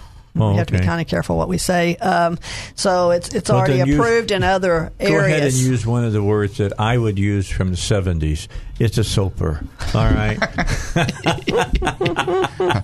I'm just kidding. Yeah. But the bottom line is it's something that's going to help you with this. Mm-hmm. Yes. And it's already approved in other countries. They're just trying to get it approved here in the USA. Yeah. Explain, and this is something else that Randy and I were talking about. With the opioid, crisis, more and more companies now are working towards non-opioids. In fact, in this new list that I was talking with him about, he said several of them involve pain relievers that are non-opioids. That's a big deal. Is the drug companies are starting to test and use different type of drugs that are non-opioid. That's cool. I'm glad to hear that. Yeah. So, but they've all got to go through testing. So, you might get something worse than an opioid. It's all got to be approved, and it's to go through the process, and that's what we do. All right. Let everybody remember that these studies, they do pay a stipend. You will get free medication, or you could get the sugar pill, so to speak. But the bottom line is that there's not going to be a real cost for you to go through these studies. Right. If you qualify, then you actually do get compensated. You got to qualify. I qualified for the low testosterone study, and I finally decided not to do it because I had to come off of all of my other medicines. And at first I said, yeah, that's fine. Then I started thinking about what the other medicines did, and I went, maybe not so okay. Yeah. Kind of thing. Yeah, yeah. So I'm back. Yeah, there's a qualification that you have to go with. But it's a screening process. We call it screening, and there's a lot of people. It's a numbers thing. There's a lot of people that apply, and then only a certain few screen and get through. And this is true for any study, not just that one. Was there Anna? Were you guys over at your group that helps with the screening? I forget what the lady's name was. It wasn't you, was it, Donnie? I don't think I was telling you. Somebody else that I was talking to. She was really good. Yeah. I mean, really seriously, she was very good. We had some excellent coordinators. One of them worked for our main director. She worked for Jennings Osborne for years, and she helped run his research center. And that was a big research center. And they did phase 1, which he had that hospital downtown. So he did a lot of phase 1s where you have to stay overnight, 2 or 3 nights, and do blood tests every couple hours. Is that the one that's over there by McCain Mall? No, it's down at the bottom of Cantrell Hill. Oh, okay. Yeah, down on Cantrell Hill. All right, but bottom line is that you all have a lot of different studies going. You got the current ones that we had been talking about. Right. Donald, you want to go over what we have? Go ahead. We'll let her talk about them. The ones we've got coming up. And then I'll interrupt her when I need to. Okay. Currently, we have the acute neck and back pain. We have a diabetic study that's going on that we're currently enrolling in. Those people that are on metformin. We actually have a GERD study, which is acid reflux. Boy, so everybody, a lot of people have that. Yes. We have a Crohn's and ulcerative colitis study going on. So, if you're driving and you know that you have these indications and you would like to know more about the studies, we definitely would like you to call us. Okay, what's the number? Number is 501-954-7822. We have people there right now that's answering the phones, and they'd be glad to take your information down, and then we can follow up with you on that. We also have a pediatric constipation study as well. So if your child is suffering from constipation, I think the age is actually 7 to 17 on that. So. That's tough. I'm just telling you, constipation, we laugh at stuff like this, and it is not pleasant. No, our daughter had it when she was young, and she still has it sometimes. I mean, it's sometimes you go days, it's like, where does it go? It's just backed up, and it's days. And it hurts. Yeah. Especially when it breaks loose. Yeah. Not fun. That's not fun, especially for kids, No. for anybody. Yeah, But- you can't explain to them the same way you can to an adult about what's happening. Mm-hmm. Even though you can do that, that doesn't make it any worse. Right. Yeah. Or any better. We actually have an atopic dermatitis that we're going to be enrolling in soon, and this is the season for that, being the heat. And that means what? What does atopic mean? Well, it's kind of like, it's the same thing as eczema. You have dry, scaly skin, itchy. So that's what they're looking at is a new cream that they're looking for. So it's topical. I used to have that, and I don't know if I hope since I'm 66 I've outgrown it. But the bottom line You was probably have. it got it all. I'd get it on my hands, and those little blisters and stuff. Man, I hate it. And then it dries up, and then it all flakes off, and then it all starts up again. It was not fun. Right. And if you notice, I don't wear a wedding band. I can't do that. Right under the wedding band, it all breaks out all the time. So. Yep. Just for people want to know, that's what it is. That's right, just for their information. Yeah. It's all about me. What can I tell you? That's it. But we have some other interesting studies that will be upcoming, and one of gout. A lot of people suffer from gout. There's some things that we're going to be looking at for people to hopefully help them with that. Can you explain what that is for people who don't know? They hear the word, and they know like somebody's ankle swells up or something. Pretty much the ankle or the big toe usually gets that, and it's just like developed from crystals, uric acid usually in your bloodstream that goes to that certain location, but it can be very painful, red, nasty. swollen, painful. So we have so if you suffer from that and would like to know more information, get on the list. We could certainly get your information and then call you when we're beginning to enroll in that. Okay. If you have bunions, we actually have a bunion study coming up. This is for pain, not for surgery. Okay. But if you're interested in that, give us a call and we'll be starting that one soon with that. And then contact allergic dermatitis. We have that hopefully in the process coming down the pipeline. So. Okay. And I was looking at a couple here. I had to ask Randy to pronounce them for me. I'll let him do this. Go to Webster's and play the little audio that would tell me how to pronounce. Go ahead. We have the molluscum. The molluscum contagiosus. Yeah, there you go. Molluscum contagiosum. Let's say that 5 times real fast. Contagiosum. Yeah. Try to do that.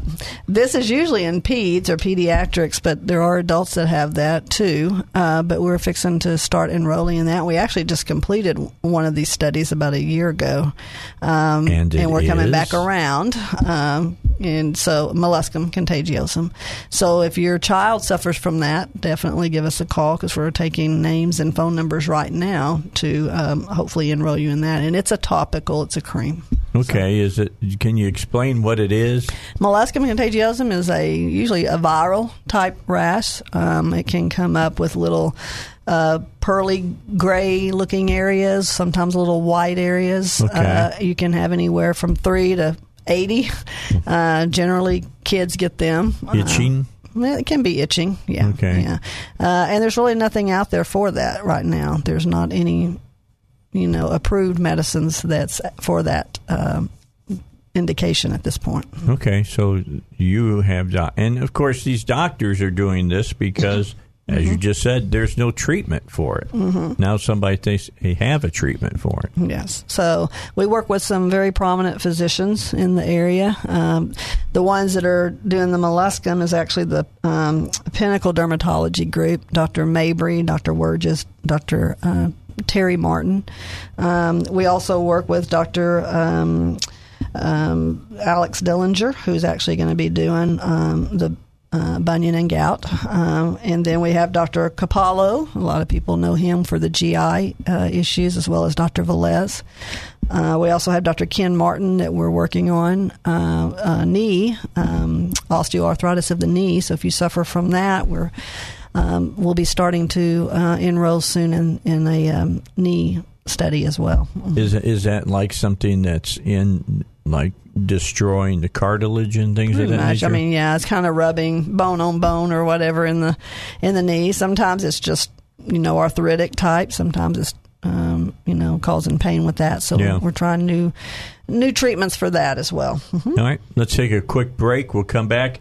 Here's the number to call if you'd be interested in finding out all the what ifs and questions that you might have. It's 501-954-7822. 501-954-7822. Of course, that's Arkansas Applied Research, and they'll take your information. They may not be able to give you a whole lot of information. They may have to call you tomorrow and then set up a time for you to come in, things of that nature. Right. All right, so we'll be back.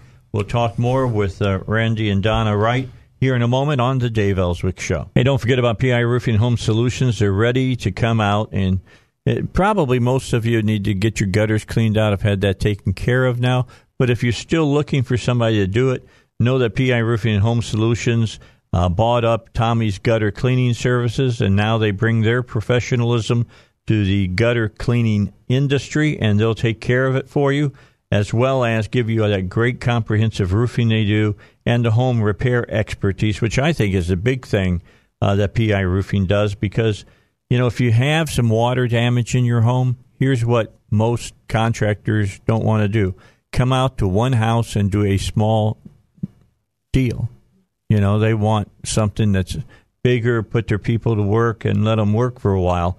A home repair where they're repairing where a leak came in on your ceiling in your bedroom may not be on their list, but it is now on PI Roofing Home Solutions. All you got to do to find out more, go to their website, piroofing.com. That's piroofing, one word, .com. All right, Randy and Donna are here.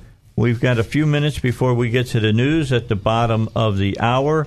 Arkansas Applied Research, we want to talk more about, in fact, since I know that about every 20 minutes our audience is turning over, I want to have them on during this hour so the people that come on late are going to hear about all of these studies as well. So, Donna, you're going to get tired of talking about it, but it's for your benefit. I'll just let you know it's for your benefit about these studies. You guys got a lot of studies going. Right. We have a lot of them. So. Well, there's one that's the acute neck and back. I said this early in the show. Have you done anything like this before? I don't remember this one, and we've been doing this for several years now. We've done a muscle sprain, strain long time ago. Okay. Yeah. So, and you're going to hear about medicines for pain because the opioids are going away, and they're going to bring in, hopefully, medicines that will give you the same relief, but won't make you an addict, basically. Right. They're non-habit forming. Right. So, yes. So, and that's the whole goal, is to give more options to be able to get treatment for some of these indications, which we're definitely in the need of a different muscle relaxer type medicine, and so that would be something that would be really good. But we have the acute neck and back pain. We actually have a diabetic study going on. So if you're on metformin and interested in that, do you remember what the ages were on that? It's 18 to so late 65, teen, I think. Yeah. Okay, late teen to younger than I am, but still. I take metformin, and I've been taking it for years. It seems to be the drug that doctors use. Right. But they're always out there trying to come up with new treatments that work even better. Well, that's what clinical research is all about, is being able to devise something new that you can take, and you're helping medical science being able to get to that point, because each drug has to go through a certain classification of what am I trying to say? Go through a certain classification of getting approval. Right. So that's what it is. Even metformin at one time went through a phase 1, 2, 3, and 4 study.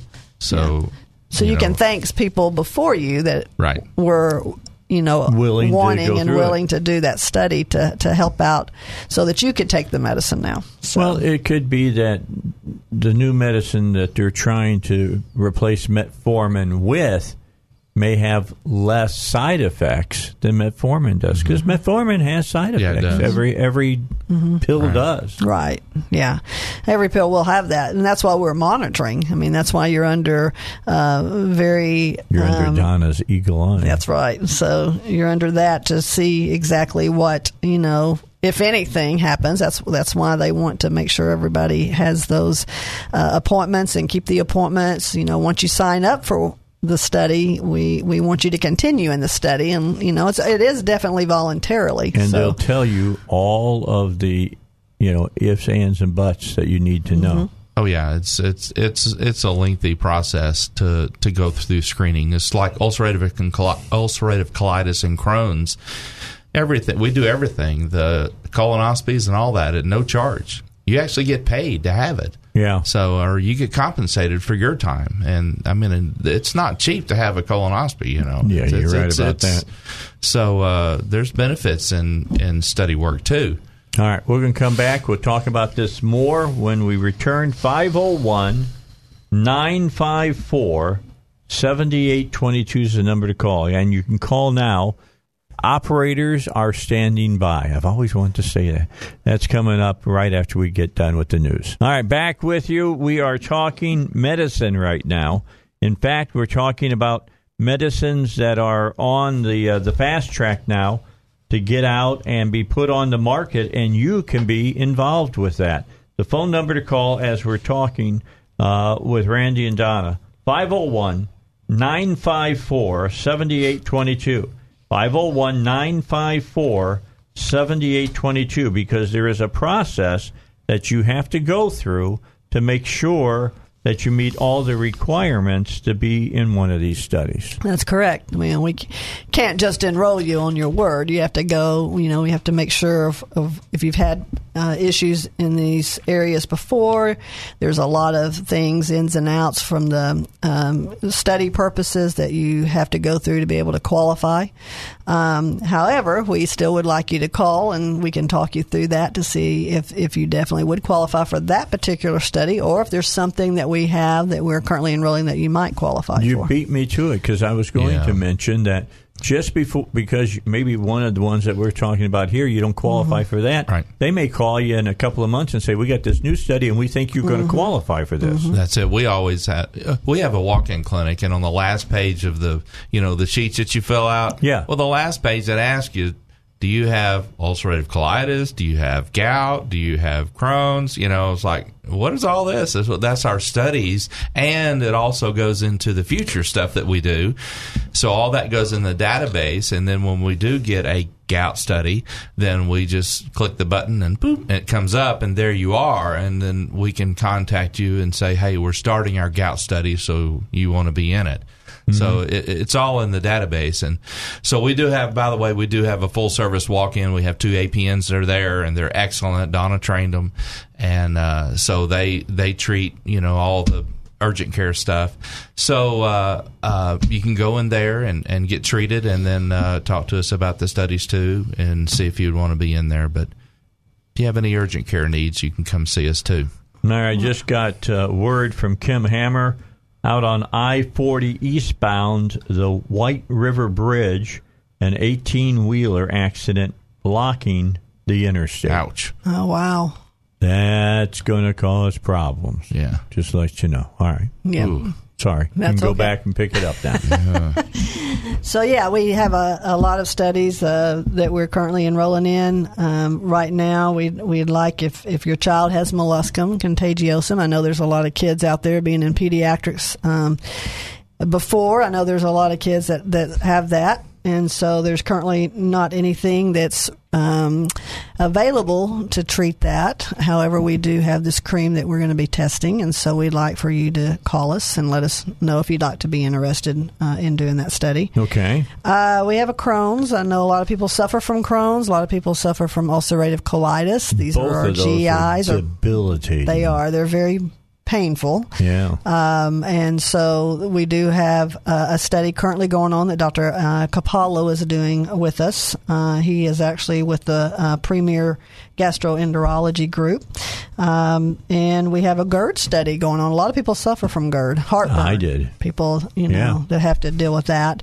And so we actually have on some of these studies testing that is accessible to you because we have to go through certain tests that you're not charged for. Your insurance isn't charged. You actually are compensated if you qualify for the studies. So it's a good deal. I was wanting to get into the low testosterone study, and I passed all of the requisites to be able to be in the study, and then they dropped a big bomb on me, and it's not their thing. It's just that the doctor, Dr. Deanna, who talked about it, who happens to be my urologist, but they said that you couldn't take any other pills or be taking any other medicines, and I didn't want to take away from the medicine that I was with, and so I didn't get into the thing, but I want to. But I've got to talk to him now and talk to him about the low testosterone. That'll be in a few weeks whenever he decides to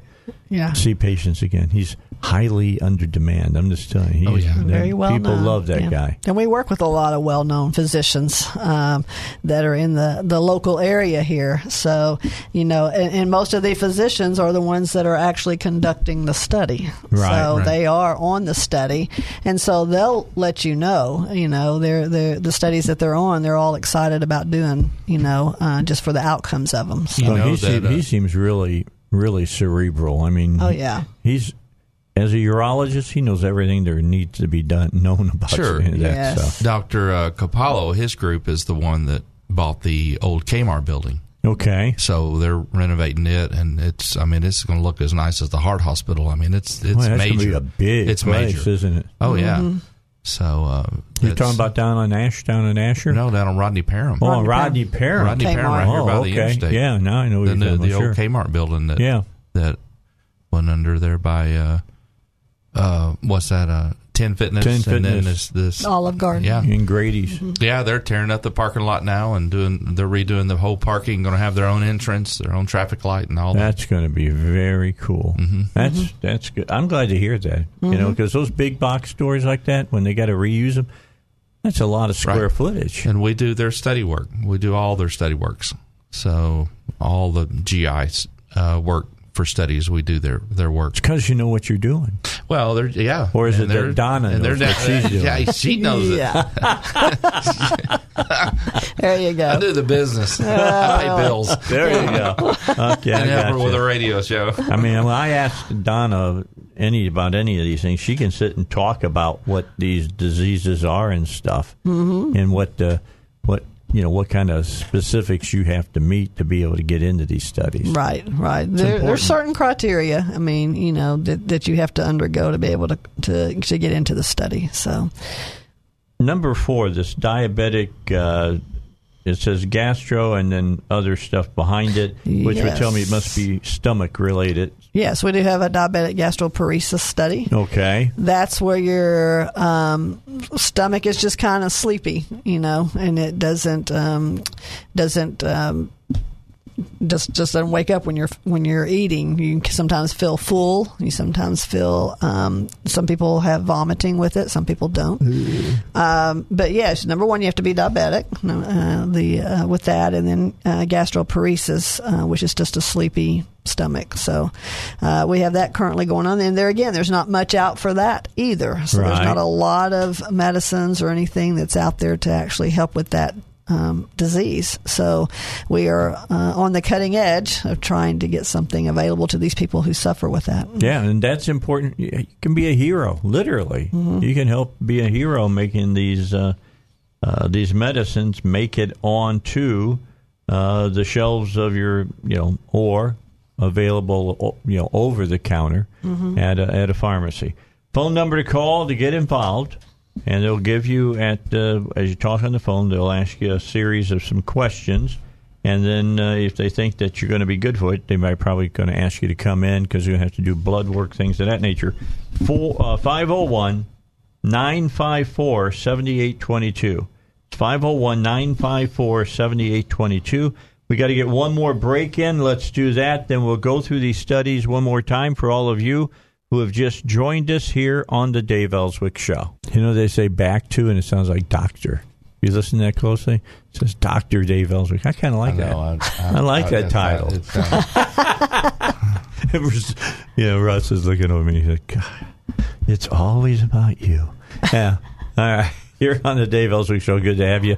Donna Wright is here, and so is Randy Wright. They are with, of course, Arkansas Applied Research, and they've got a bunch of studies. I've talked about them for years now. You can be part of their studies if you meet the requisites, and I'm going to turn this back over to Donna.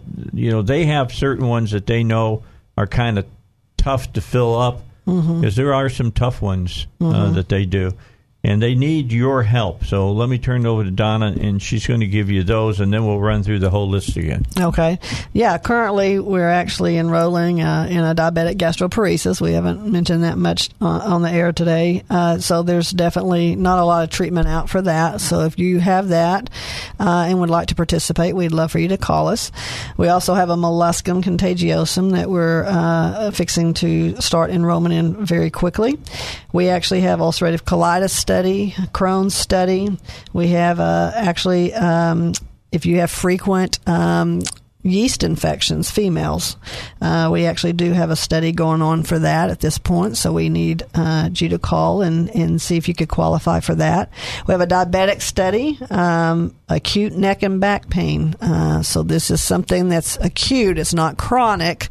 It's an acute neck and back pain. So within the last all of a 7 days, happens. Absolutely. And then all of a sudden, if you've been moving and have a muscle spasm, and it's short-lived. It's only a 2 to 3 week study, so it's not a long-term study. And a lot of these studies have different visits and have different lengths of time. Some of them are a little bit longer than others. But we would love for you to give us a call at 501-954-7822 to inquire about this. And I would love to talk to you to see if it's something you could qualify for, or if not one of these particular ones, we have other ones that are forthcoming or that we're currently enrolling in as well. Now, here's the key now.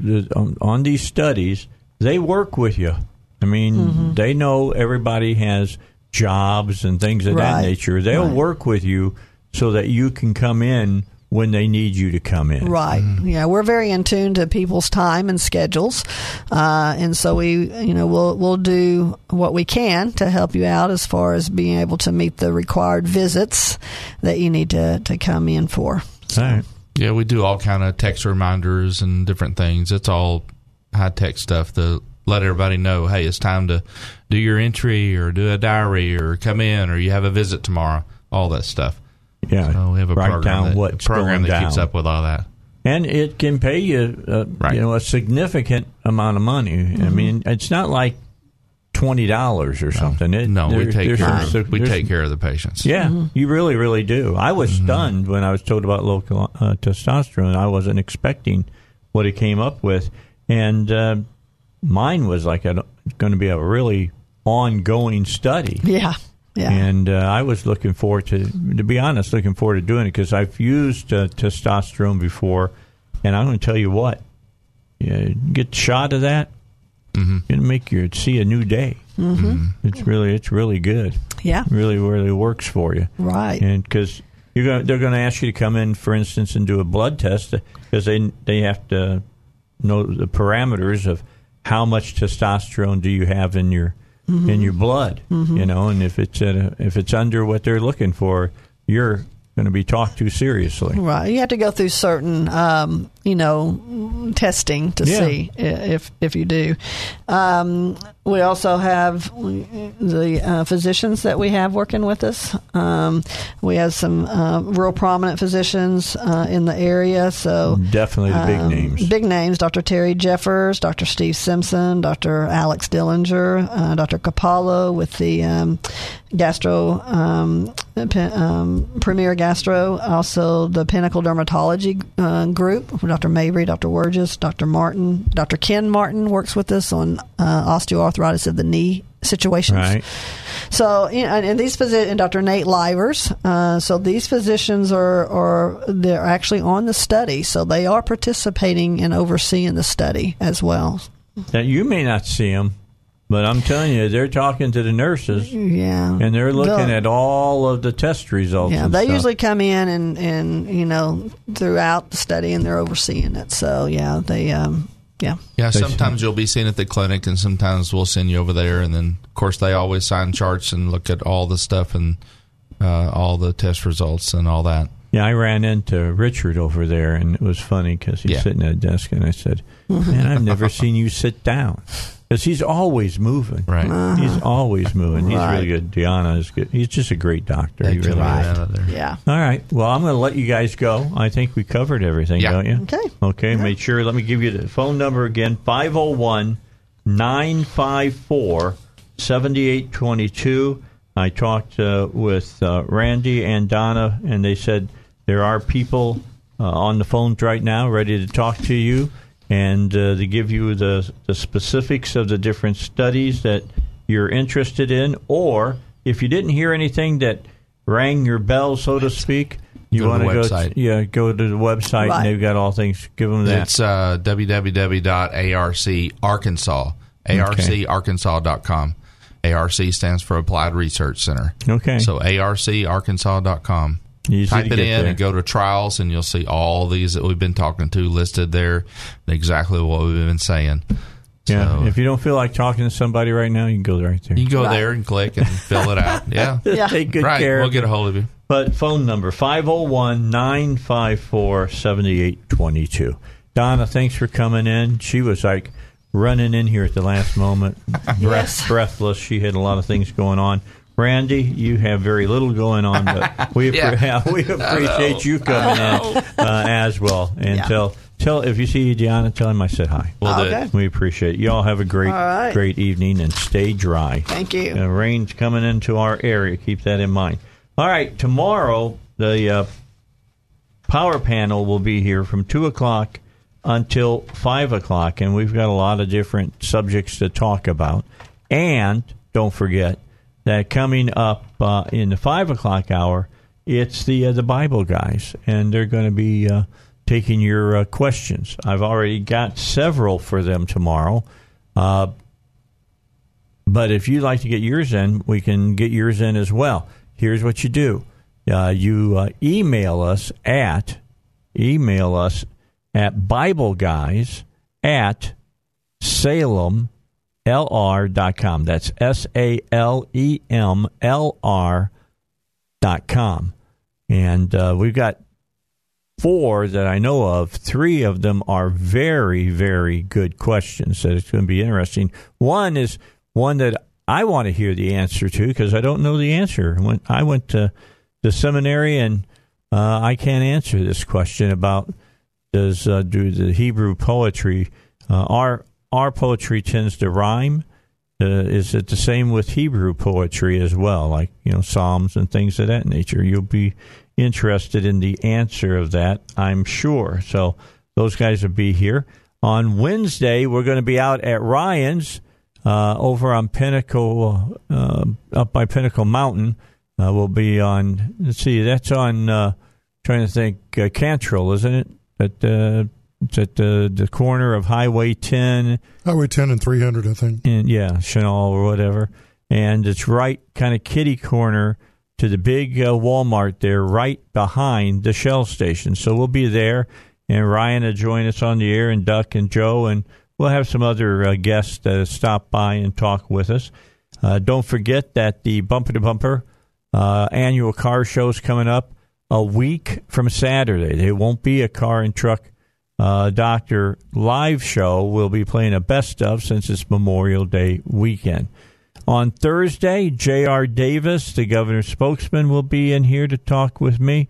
And then we're going to hear from the Travelers. Lance is going to come by. And then Robert Steinbach will be here during the 4 o'clock hour. I will be out on Friday.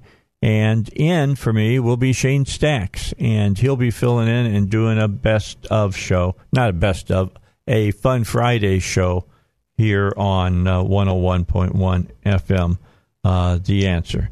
But tomorrow, it is the Power Panel. I've talked with them. They'll all be here.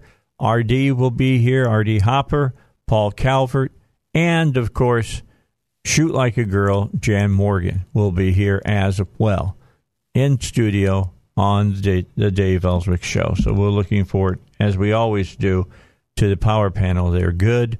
They understand the subjects, and they're outspoken for the most part. I'll be here, of course.